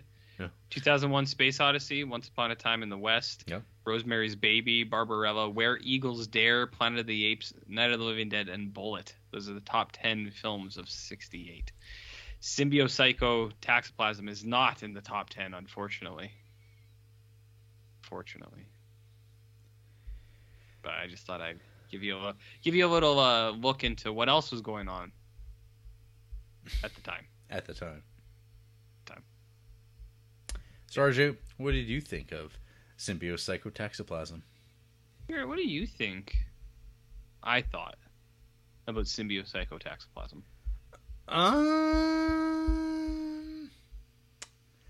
I will say you think that... I don't know, actually. You might you might have a... It was an alright show type of take. Mm-hmm. But I don't know. Okay. I'll hit hit you. We'll find out. We'll all find out together, folks. So here's something. Okay. I find this thing equally, and I take this as such. I find it equally art house trash. Sure. Which that's not necessarily a bad thing. Yep. I should say there are movies that try to do art house trash and are bad, but there's movies that are genuine art house trash that are good. You know what I mean, Jared? Mm-hmm. Not necessarily a bad thing. I mean, on your art house trash tag, we've got Under the Silver Lake. Oh yeah, that's art house trash. Halloween 2. Oh, big time. Double Life of Veronique. Yep. And we've got Kuso. Is that all that's in there? The Taint. Yes. And the works of Stan Brakhage. Yes, yeah. Is that it though? I thought I had way more. No, there's a couple. There's like a couple dozen. I just grabbed some highlights. Yeah. Halloween 2 is the definition of art house trash, I think. The bad kind, in my opinion. You know, I saw a clip of the end of that movie recently, and I was like, it's actually not that bad. I think that Robert Zombie's onto something. You know, love hurts, RJ. Love hurts. I'm totally with you on Rob Zombie's Halloween, and I think the first 20 minutes of Halloween 2 are pretty spectacular. Yeah. Like the hospital stuff in Zombies Halloween 2. Do you think he's going to bring any of that flair to the Munsters? Only time will tell. A couple weeks, 3-4 weeks. That's all we got to wait now. So anyways, yeah, this is the art house trash camp, which it's like, for me, I don't know, it goes either way. There's some stuff I like, there's some stuff I don't. I think the first 5-10 minutes of this movie, I was like, what are we doing here? Not in a bad way. I was like, what is this thing about? And then you start to figure it out, and you're like, oh, I see. This is an experiment, Jared. Well, when William Greaves tells you what the film's about. Yes, when he kind of talks about it. Yeah. And so I kind of I looked at this as almost like a social psychology experiment, because that's what it seems like to me, where he's seeing people's basically their limits on what they are willing to do. It's kind of have you ever heard of that experiment that's real like bread and butter social psych experiment, where it's here's a waiting room, someone will be with you soon, and they let a couple people in, and then no one ever comes, and they just wait to see how long these people will wait for. And it's just like, will they leave after a half an hour? And some dudes do. Some people wait like 2 hours, and then they're like, is anyone coming? And then they leave. And then there's always like one guy who's there for like 6 hours, and is like, is this happening? And they don't know. And you just kind of wait to see how long people will actually, go along with it. That's what I felt when I was watching this. I was like, this seems like a psychology experiment more than it is a movie. And I'm down with that. Like, are you here for it? I'm not here for it. But I'm down with that kind of stuff. So symbiote psychotoxoplasm, there's some stuff that I find kind of frustrating about it, where I'm like, ugh, and kind of, I wouldn't say sloppy, but I was kind of like, I was like, I'm not super into this. But I think as an idea, Jarrett, do you know about ideas? As an idea, I was like, I see why this is something that people like and kind of maybe not cherish, other than maybe Steve Buscemi. But it's like, I can see why people are into this. And I think film people are reading it wrong.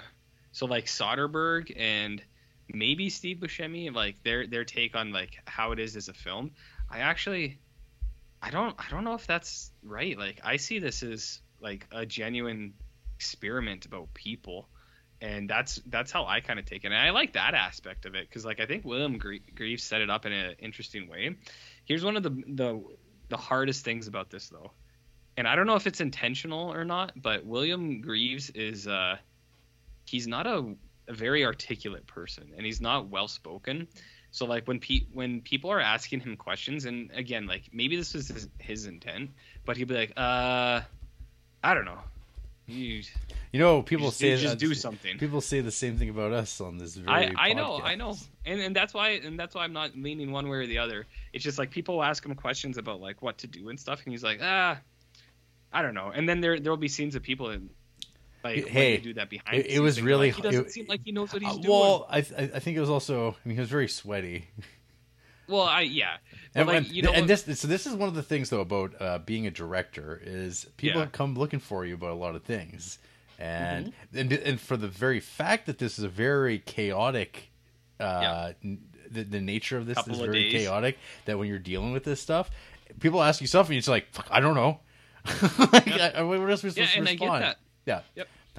I get that totally. Yeah, I feel like I would say that this is more an example of a man who's trying to hold it together, and this is the result. Is more rather than anything like that. And see, that's what I mean. Where it's like I actually had a hard time trying to figure out what it was. I was like, is this actually what they say it is? And he's just kind of like trying his best, or in my mind, I was like, is Bill Greaves a secret genius, and this is all an elaborate plan? And even his responses, we're all secret geniuses. Well, do you know what I mean? Not in the way that these other people are talking about him. Like, I feel like, is there a realm of possibility where it's like even his like ambiguous, vague responses, like, I don't know, just do something. It's like, is that even planned? Where it's like that was his intent, or he didn't want to tell people too much, Right. And like he says that at some point where he's like film whatever. Like, so he says that, but like when people ask him like actual upfront questions, what do you want me to do? Well, it and literally like, is whatever. Experimental film. And people are, and these are people who are like, don't necessarily know, because he doesn't know what he wants, but that's not how people operate either.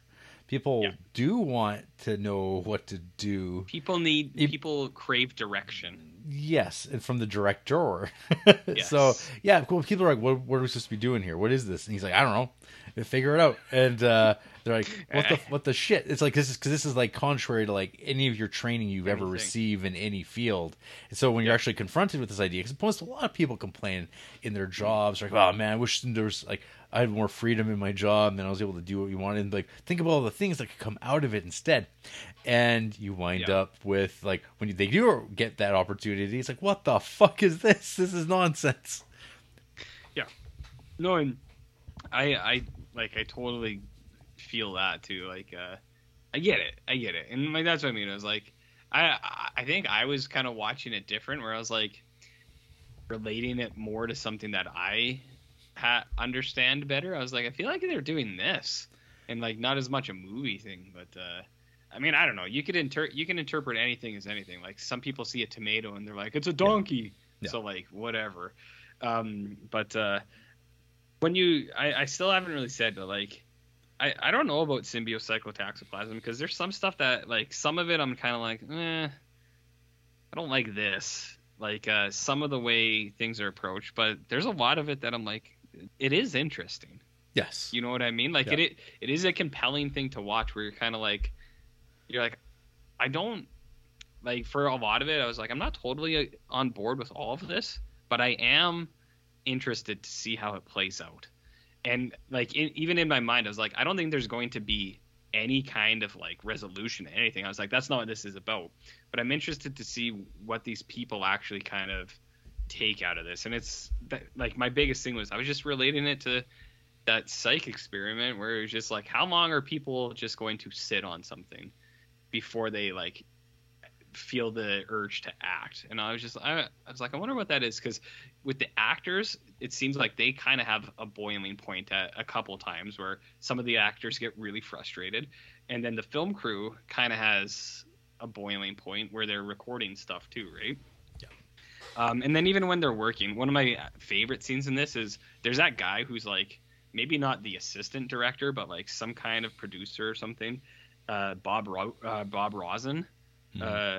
And he's like trying to like make things happen, and he goes up to those people. He's like, I think this is what we got to do. And one of the guys is like, he's like, we don't want you, Bob Rosen.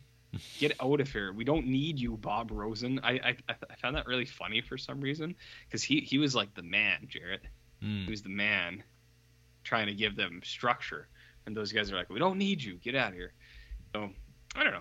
Like it's an interesting movie. Like I think a lot of people will pull different things out of it, because like I'm sure I doubt a lot of people would see it the way I do, but some people probably would. People who have like, I don't know, fish brains like me. So Jeffrey Anderson from combustiblecelluloid.com, which was actually a site that I was a fan of back in my high school days, described the film as, quote, a puzzle without an answer, and the most fascinating element of all is Greaves himself. On camera, he doesn't really appear to know what he's doing, but perhaps he does, end quote. See? It's like, I think that's a take on this. It's like, it's a take. Like, I don't know if it's a good take or anything like that. Maybe that's just how he was, and it's like you said, maybe he was just like, you know, trying to hold things together. But maybe Bill Gates is actually doing more than he's letting on. Who knew Bill Gates had so much to offer? Who knew? So it's an interesting. This reminds me. Gambit. What do you think of all the talk about the dialogue not being believable? And then like the one guy starts saying, "This is how people talk," and you're like, "No, it isn't." It's like, this is you're cutting my balls here. That was different. That was a good bit, but no, there's some real like. That isn't how people talk whatsoever. It's like, in fact, I mean, the dialogue is pretty much typical, but I'm like, I'm not sure. There's no real definition of what does it mean to talk real, because like what they're doing then and there is real, but then when it seems like when you start writing, you have to change that. It's the way people. But there's those guys that are good at faking. Realistic sounding dialogue. Yeah. Remember when people used to say that Quentin Tarantino had realistic dialogue? Oh, I know. I remember. People still do. I don't know about anymore. Well, some people. Some people do. Some people. The only dialogue that stood out to me that I was like, that's clunky, was the stuff where he's like, you acting. Quit acting on me. Why you acting on me? And he's like, you're really playing me for a. Or he's like, you're giving me a loop here, kid. You're really giving me on a loop here, kid. It was something weird like that. I was like, like that's a little clunky. Yeah. But when it was just like single words where he was like trying to get stuff out, and she's like, no. Stuff like that, I was like, yeah, that's kind of how people talk. Like, sometimes ladies just don't want to say stuff, you know, Jared. You ever gotten the cold treatment? Cold shoulder? Who hasn't? hasn't? Yeah, so I don't know. Like Symbiote, the Venom 3 movie that we just watched this week. Mm-hmm. Yeah, I don't know. I find it was compelling, and I wanted to see what happened. I took something different out of it. Is it a good movie? I don't know. I'm with you where it's kind of like I'm not gonna recommend. I mean, I don't recommend Criterion's to anybody ever, but even in the Chud Discord chat, like for people on there, it's like I don't know if I'd even recommend it to those dudes. It's like this is a very like they don't watch the movies we talk about anyway. I mean, I know exactly, but even those dudes, it's like I don't. You who have like casual interest in this stuff, like I don't think you guys would even like this. Like, no. I could see people either like creaming over it, Duncan style, or just being like, "What cares?" kind of thing. So I'm somewhere in the middle. I see some merit in it, but also I'm like, I don't know. But I do think Take 2.5. I think it invalidates a lot of this movie. Yeah.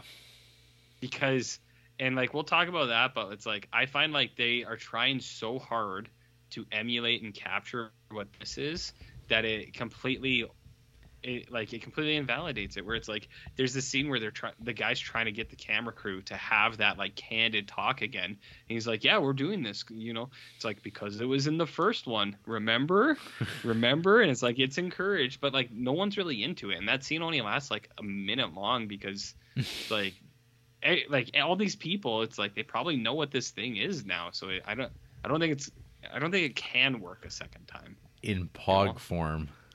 Not in POG form, at least. Not in POG form. But yeah, I did not like Take 2.5. I thought that was trite and redundant. Yeah, no, I was not into Take 2.5 either. Yeah. It felt like a bad 2004 documentary that was trying to like recapture something. You're like, I don't know, just watch the original. That's the thing. This like we all know that the first one ends with coming soon, Take 2, which is like kind of a joke almost. I felt. Yeah. I don't know if it. Yeah, I don't know if he meant it. I didn't take that seriously at all. Other than I knew, I'm like, oh, it took that many years, and I guess if it happens, it's kind of cool. But like the fact that he didn't really do it, it's like, well, I guess I'll go back and do the footage again. But it doesn't look right. The techniques are off. Like it's a more mature filmmaker now doing it, and it's like this is clunky. Yeah, I agree, and it's like I think the scene that just summarizes it or like kind of embodies it completely is the camera crew trying to force conversation to happen, and it's not happening, and it's just like, and like they even say it's just like, yeah, this is what they did last time, and you're just like, yeah, we know, we watched it, like we just watched it. So yeah, I found Take 2.5 was real shit. I was going to say that sometimes this filmmaking game, it's a young man's game, sorry, young person's game. But yes, so I was just looking it up. I'm like, oh, William Greaves is 42 when he did this. Well, you couldn't tell by the mesh shirt he was wearing. Nah, I guess you're right. That screams early 40s. Yeah. And well, it's hot. It was hot outside. Look at the sweat on his brow. I know years and years ago when you were in your 40s, you were wearing all sorts of stuff like that. Oh yeah. Trying to capture the glory days. Yeah. Jerry was wearing like crop tops and like Austin Powers "Oh Behave" pants. It was written on the ass. No. And he was really, really going for it. I thought it worked. I didn't think you needed to like change your style anymore. I thought you had something going. Be you, girl. So, I'll throw out there the concept of symbiotaxoplasm originated from Arthur F. Bentley in his book Inquiry into Inquiries, Essays in Social Theory, which Greaves described as, quote, those events that transpire in the course of anyone's life that have an impact on the consciousness and the psyche of the average human being, and how that human being also controls or affects changes or has an impact on the environment. By inserting psycho into the term, Greaves emphasized the mental state affected by those events. Okay. If someone was talking to me seriously and was trying to explain that to me, I don't know how I would respond other than just, okay. Mm-hmm. Like, I don't know how to take that. You know what I mean? Like, I know that's entirely what he was intending, but what do you want me to do with that? You know? Do you know what the Munsters is trying to do with their movie, Jared? Well, is its overarching theme sexuality? Well, yeah, sexuality and the monster inside, and acceptance. You know what I mean? Shit. Oh, that was a kids movie. No, dude, it's all about like raw sexuality and like the implications of when that dialogue starts. It changes the landscape of things, and you taxi to a different kind of plasm. Like we all know about ectoplasm. Do you know about? But have you ever heard about cinemaplasm? Well, have you heard about plasma? I've heard about plasma. That's on Netflix for you now, buddy. Okay. You can get into it. I hear ya. Recommend it. Okay. Or don't. I don't know. I haven't seen it. Yeah, so I don't know. Interesting character study. The human character. Jared. The human character. The human plasma. Yeah, I don't know. I don't know how to talk about this thing. I said how I feel, but I think this was. I don't see a middle ground for a lot of people. I see people just absolutely being like, oh man, it just says it all about filmmaking, and you go, okay. And then I feel like there's people who would just be like, nothing happened.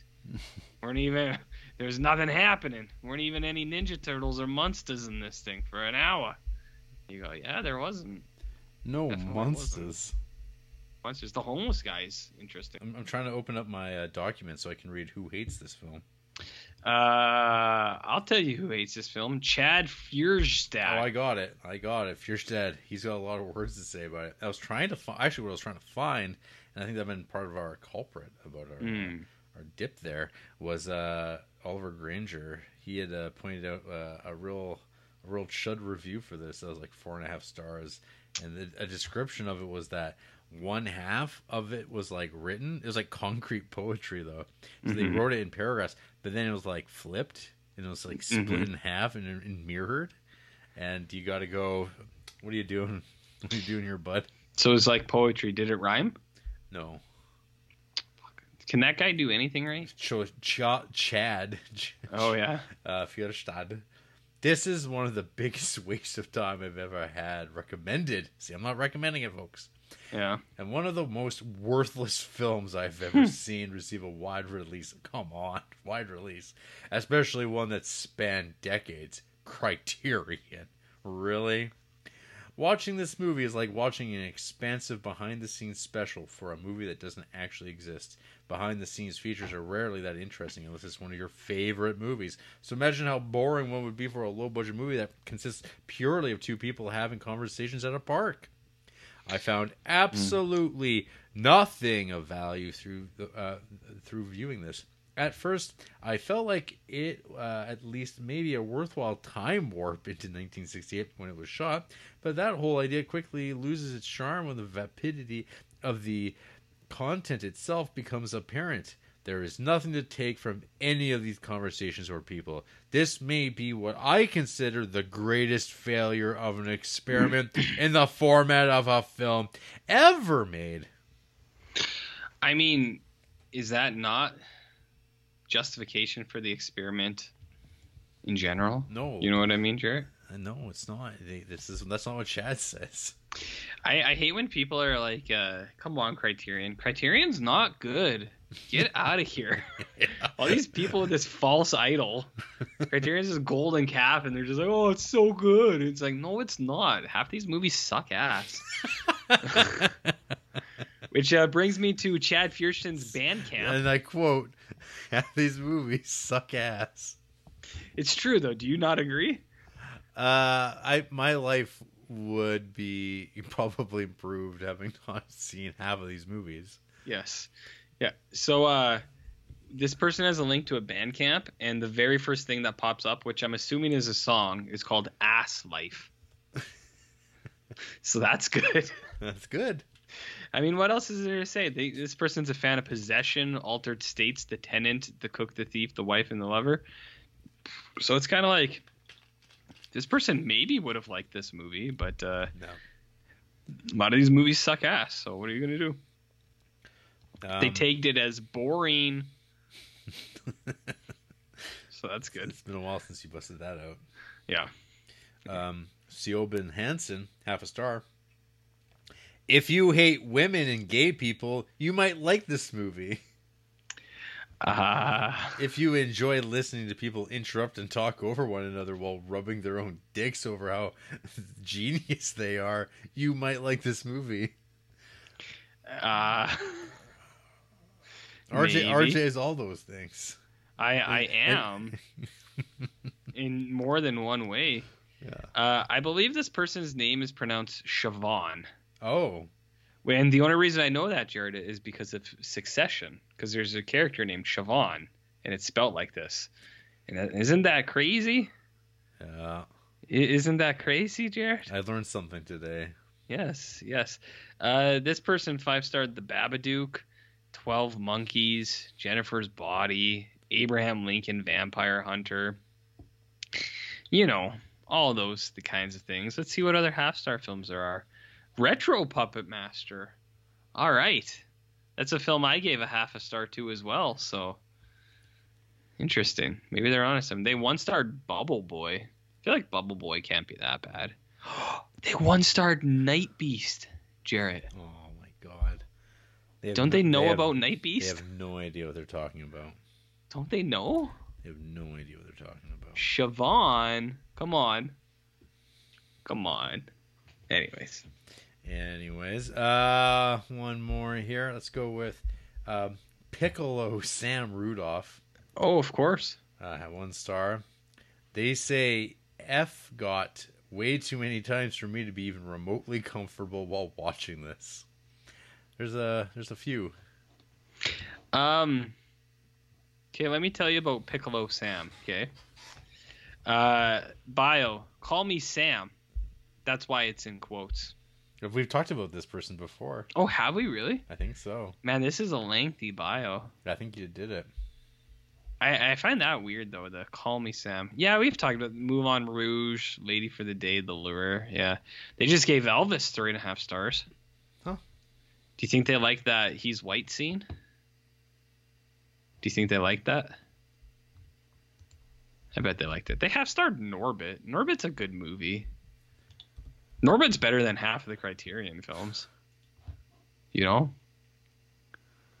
know? So that's good. That's that. So that's that. Did you get any half stars for Take 2.5? Oh, I could look up Who Loves It. Or Who Loves It, perhaps, yeah. Let's take a look here. Who's here for it? I'm here for this. I'm here for it. Oh. I did this. Let's find out. Let's see here. Highest first. My God. There's like not that many reviews. No, there's only like three or four 5-star reviews. Yeah, only a 1,000 odd people have bothered blogging it. Reviews. That's fine. Beep, boop, boop, boop, boop, boop, boop. And I guess if you were watching it, maybe you'll be more sympathetic. Okay, we got Egg Musak. I'm waiting until you say that's actually pronounced Bill. It's actually pronounced Bill. Siobhan. It's pronounced Bill. Every letter in the entire word is silent. Okay, wait. Is this on Who Loves or Who Hates? Who hates? Yeah. No, that's definitely Bill. Okay, so Bill. You totally pronounced that wrong, dude. Yeah. Why take something so amazing and make it horrible? Makes you terrified of old age. So, Iggy's music, bio, philosopher, unionist, occasional judge of form and content. The revolution will not be televised, but here's to hoping that film can be prefigurative. Oh. RJ. These people. We didn't even talk about Praxis once, man. Praxis? Praxis. Wasn't he a Green Lantern villain? He's like a Yellow Lantern, I think. Praxis. He's a yellow jar. Yeah, he's full of anger. Yeah, that's Red Lantern's fear. Yeah, it's a yellow jar full of fear and anger. Remember like how Jordan's fear was a failing? I mean, that's so weak. That's so pathetic. Fail all the time. Who gives a shit? Was that weak sauce? It's weak sauce. It's not even remotely batshit, Jarrett. But I'm here for it regardless. Okay. Yeah. How about DNM 1.5 stars? So disappointing. The first 30 minutes are captivating, truly funny, and 1968 incarnate. Then it all falls to shit, and apparently no one can tell. But the beginning is purposeless. Wow. Purposeless. That's good. So this person is offer of the 100 best films to rent that you've never heard of, and A Girl and a Gun, the complete guide to film noir, Jarrett. So I'm going to look up the 100 best films to rent that you've never heard of. Let's see if we've heard of any of these films, Jarrett. Let's see. What are some films on here? Have you heard of Jaws, Jarrett? I'm just kidding. That's not on here. Oh, I'm looking up Michael McNeely. Appreciated that acting was taken seriously, as well as the Q&A portion. Director need not be God. I mean, yeah, all right. That Amazon page had no looks at what was in there. Michael McNeely's a film critic. Oh, Jarrett. Goddamn. For AMI Audio and other publications. Also Shit. a programmer of some film festivals. Some. A programmer of some. Not all of them. Yeah, this guy looks like someone who's been writing Batman for a while. Yeah. Is a way to put that. Yeah. Like he genuinely, he does look like a JT4, kind of. Oh yeah. You know what I mean? Mm-hmm. This guy gave Lost Highway a 0.5 star. That's pretty neat. Neat. Pretty neat. Yeah. Like what else did they get? I don't know. It's ratings and stuff. Yeah. What are you gonna do? What you gonna do? Any final thoughts on Symbio? I mean, I think those film bros who are really into it, I think they gotta relax. Like Steven Soderbergh, I think he's got to cool it a little bit. Hey, it's a generational thing too, I think. Is that apply to Sepia Tone as well? Yeah. That's a generational thing? Yeah, Sepia Tone. Sepia Tone. That's perfect pronunciation. You ever heard of Siobhan? Mm-hmm. I do now. You do now. You do now. Yeah. So anyways, that's cool. Movies. Cinema. Movies. Break down those walls. Yeah. After the break. Mm-hmm. Tits. Oh. Didn't see it coming. What kind? Bouncing. Oh shit. Over there, point the podcast at it. Who? She's on a horse. Yeah, she was on a horse, actually. No. But I'm not a pervert. Well. It's like, well, you know, people say that. They have to. There's probably a reason. I mean, I don't think anyone would say you're not. No. Do you know what I mean? Fair is fair. Yeah. When you're right, you're right. Mm-hmm.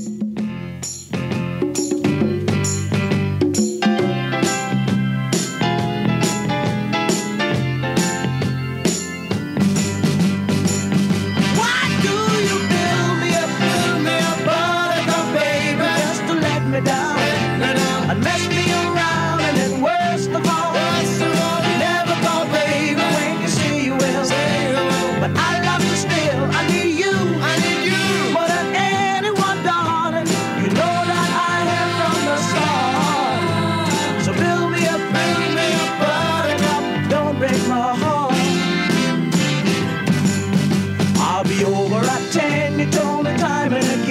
at your lake. I wait around and then I run to the door. I can't take anymore. It's not you. You let me down again. Baby, baby, try to find a little time and I'll make you happy. So RJ, do you think it would have been a cool idea to have everybody on the Discord on one feed, all simultaneously trying to record the podcast, and that would have been the episode? And then people would ask us, should we be more like this? And we go, I don't know. I don't know. I don't know. Figure it out. Yeah, just do whatever, I guess. Like, Did someone hit record? Somebody hit record. has anyone been recording this the whole time? No. That would have been a way better way to do this episode. I think Bill Gates would have been proud with that. That's right. Yeah. Well, let's delete this. We'll try again next week. All right. Well, we'll try again next week. So, in the meantime, you can email us at criterioncruise@gmail.com, and I don't fucking know. Where else? What? Where else can they email us? I think you email us at YouTube. Oh yeah, how's the Send- YouTube doing? Beautiful. Best Is it ever. booming? Oh, my favorite was last week when Apple Podcast didn't post the episode till I manually went in and refreshed it, and then it showed Why? up like 5 minutes later. I don't know, because it sucks. They need to get more Bill Gates in their life. Well, Bill Gates invented Zune. Remember Zunes? Zooms. We wouldn't have these problems on a Zune, I'll tell you that much. Yeah. Well, we're on Facebook too. If you want to email us at facebook.com, you can message us at letterbox.com. I'm Jared BillGates.com. Barnloaf. We're on SoundCloud.com, Stitcher.com, iTunes.com, Tumblr? Play.com, Tumblr.com? Tumblr.ca, Glizzy.com. Glizzy. Yeah. Meatchase.com. Do you think that? I was gonna say, do you think that exists? I can't Google that. Yeah, you maybe not. Yeah. But hey, RJ, next week, some more documentaries. More. No. Hey, remember that thing you liked 30 years ago? We're going to do it all over again. I'm not even kidding. Like, how is this possible? It's the Beals of Grey Gardens from 2006. We've already watched that, Jarrett. But no, this is the 2006 remake or like follow up by the Maisels brothers. The question is, do we need to rewatch Grey Gardens in preparation for the Beals of Grey? No. What do you want to see that lady cooking corn on a hot plate again? Yeah. Because that's all it's going to be. Because you'll be screaming, use the air fryer. It's right there. Yeah. I would. Come on. Yeah, 31 years after the fact. After we recorded that first episode, you mean? Exactly. The Beals, they're back. Which, in what form? And zanier than ever. Pog form? Probably it will be in Pog form. It just might. It just might be. It just might. Something to look forward to is this guy over here gets to have a free holiday. Who? But not you. Not you, me. Why do you get a holiday? Because I'm a good guy. What, am I recording by myself next week? No, I'll be here, but I won't be here. I'll get that free Monday. I get a long weekend. And you don't. You know what that means? That means you're complacent in colonialism. So, yeah, enjoy, buddy. I will. Enjoy. Where I will be doing the heavy work on truth and reconciliation, all right? All right. Yeah, colonial Jared over here. I'll be sleeping in. Yeah, just under the Queen's watch and arm. Well, under watchful eye in heaven. I love the Commonwealth. All right. When I get a day off with pay, I love it. I mean, that's kind of cool. Is that what the Commonwealth is about? That's what it's about. Damn. It's about being mooches. Damn. Good night. Yeah.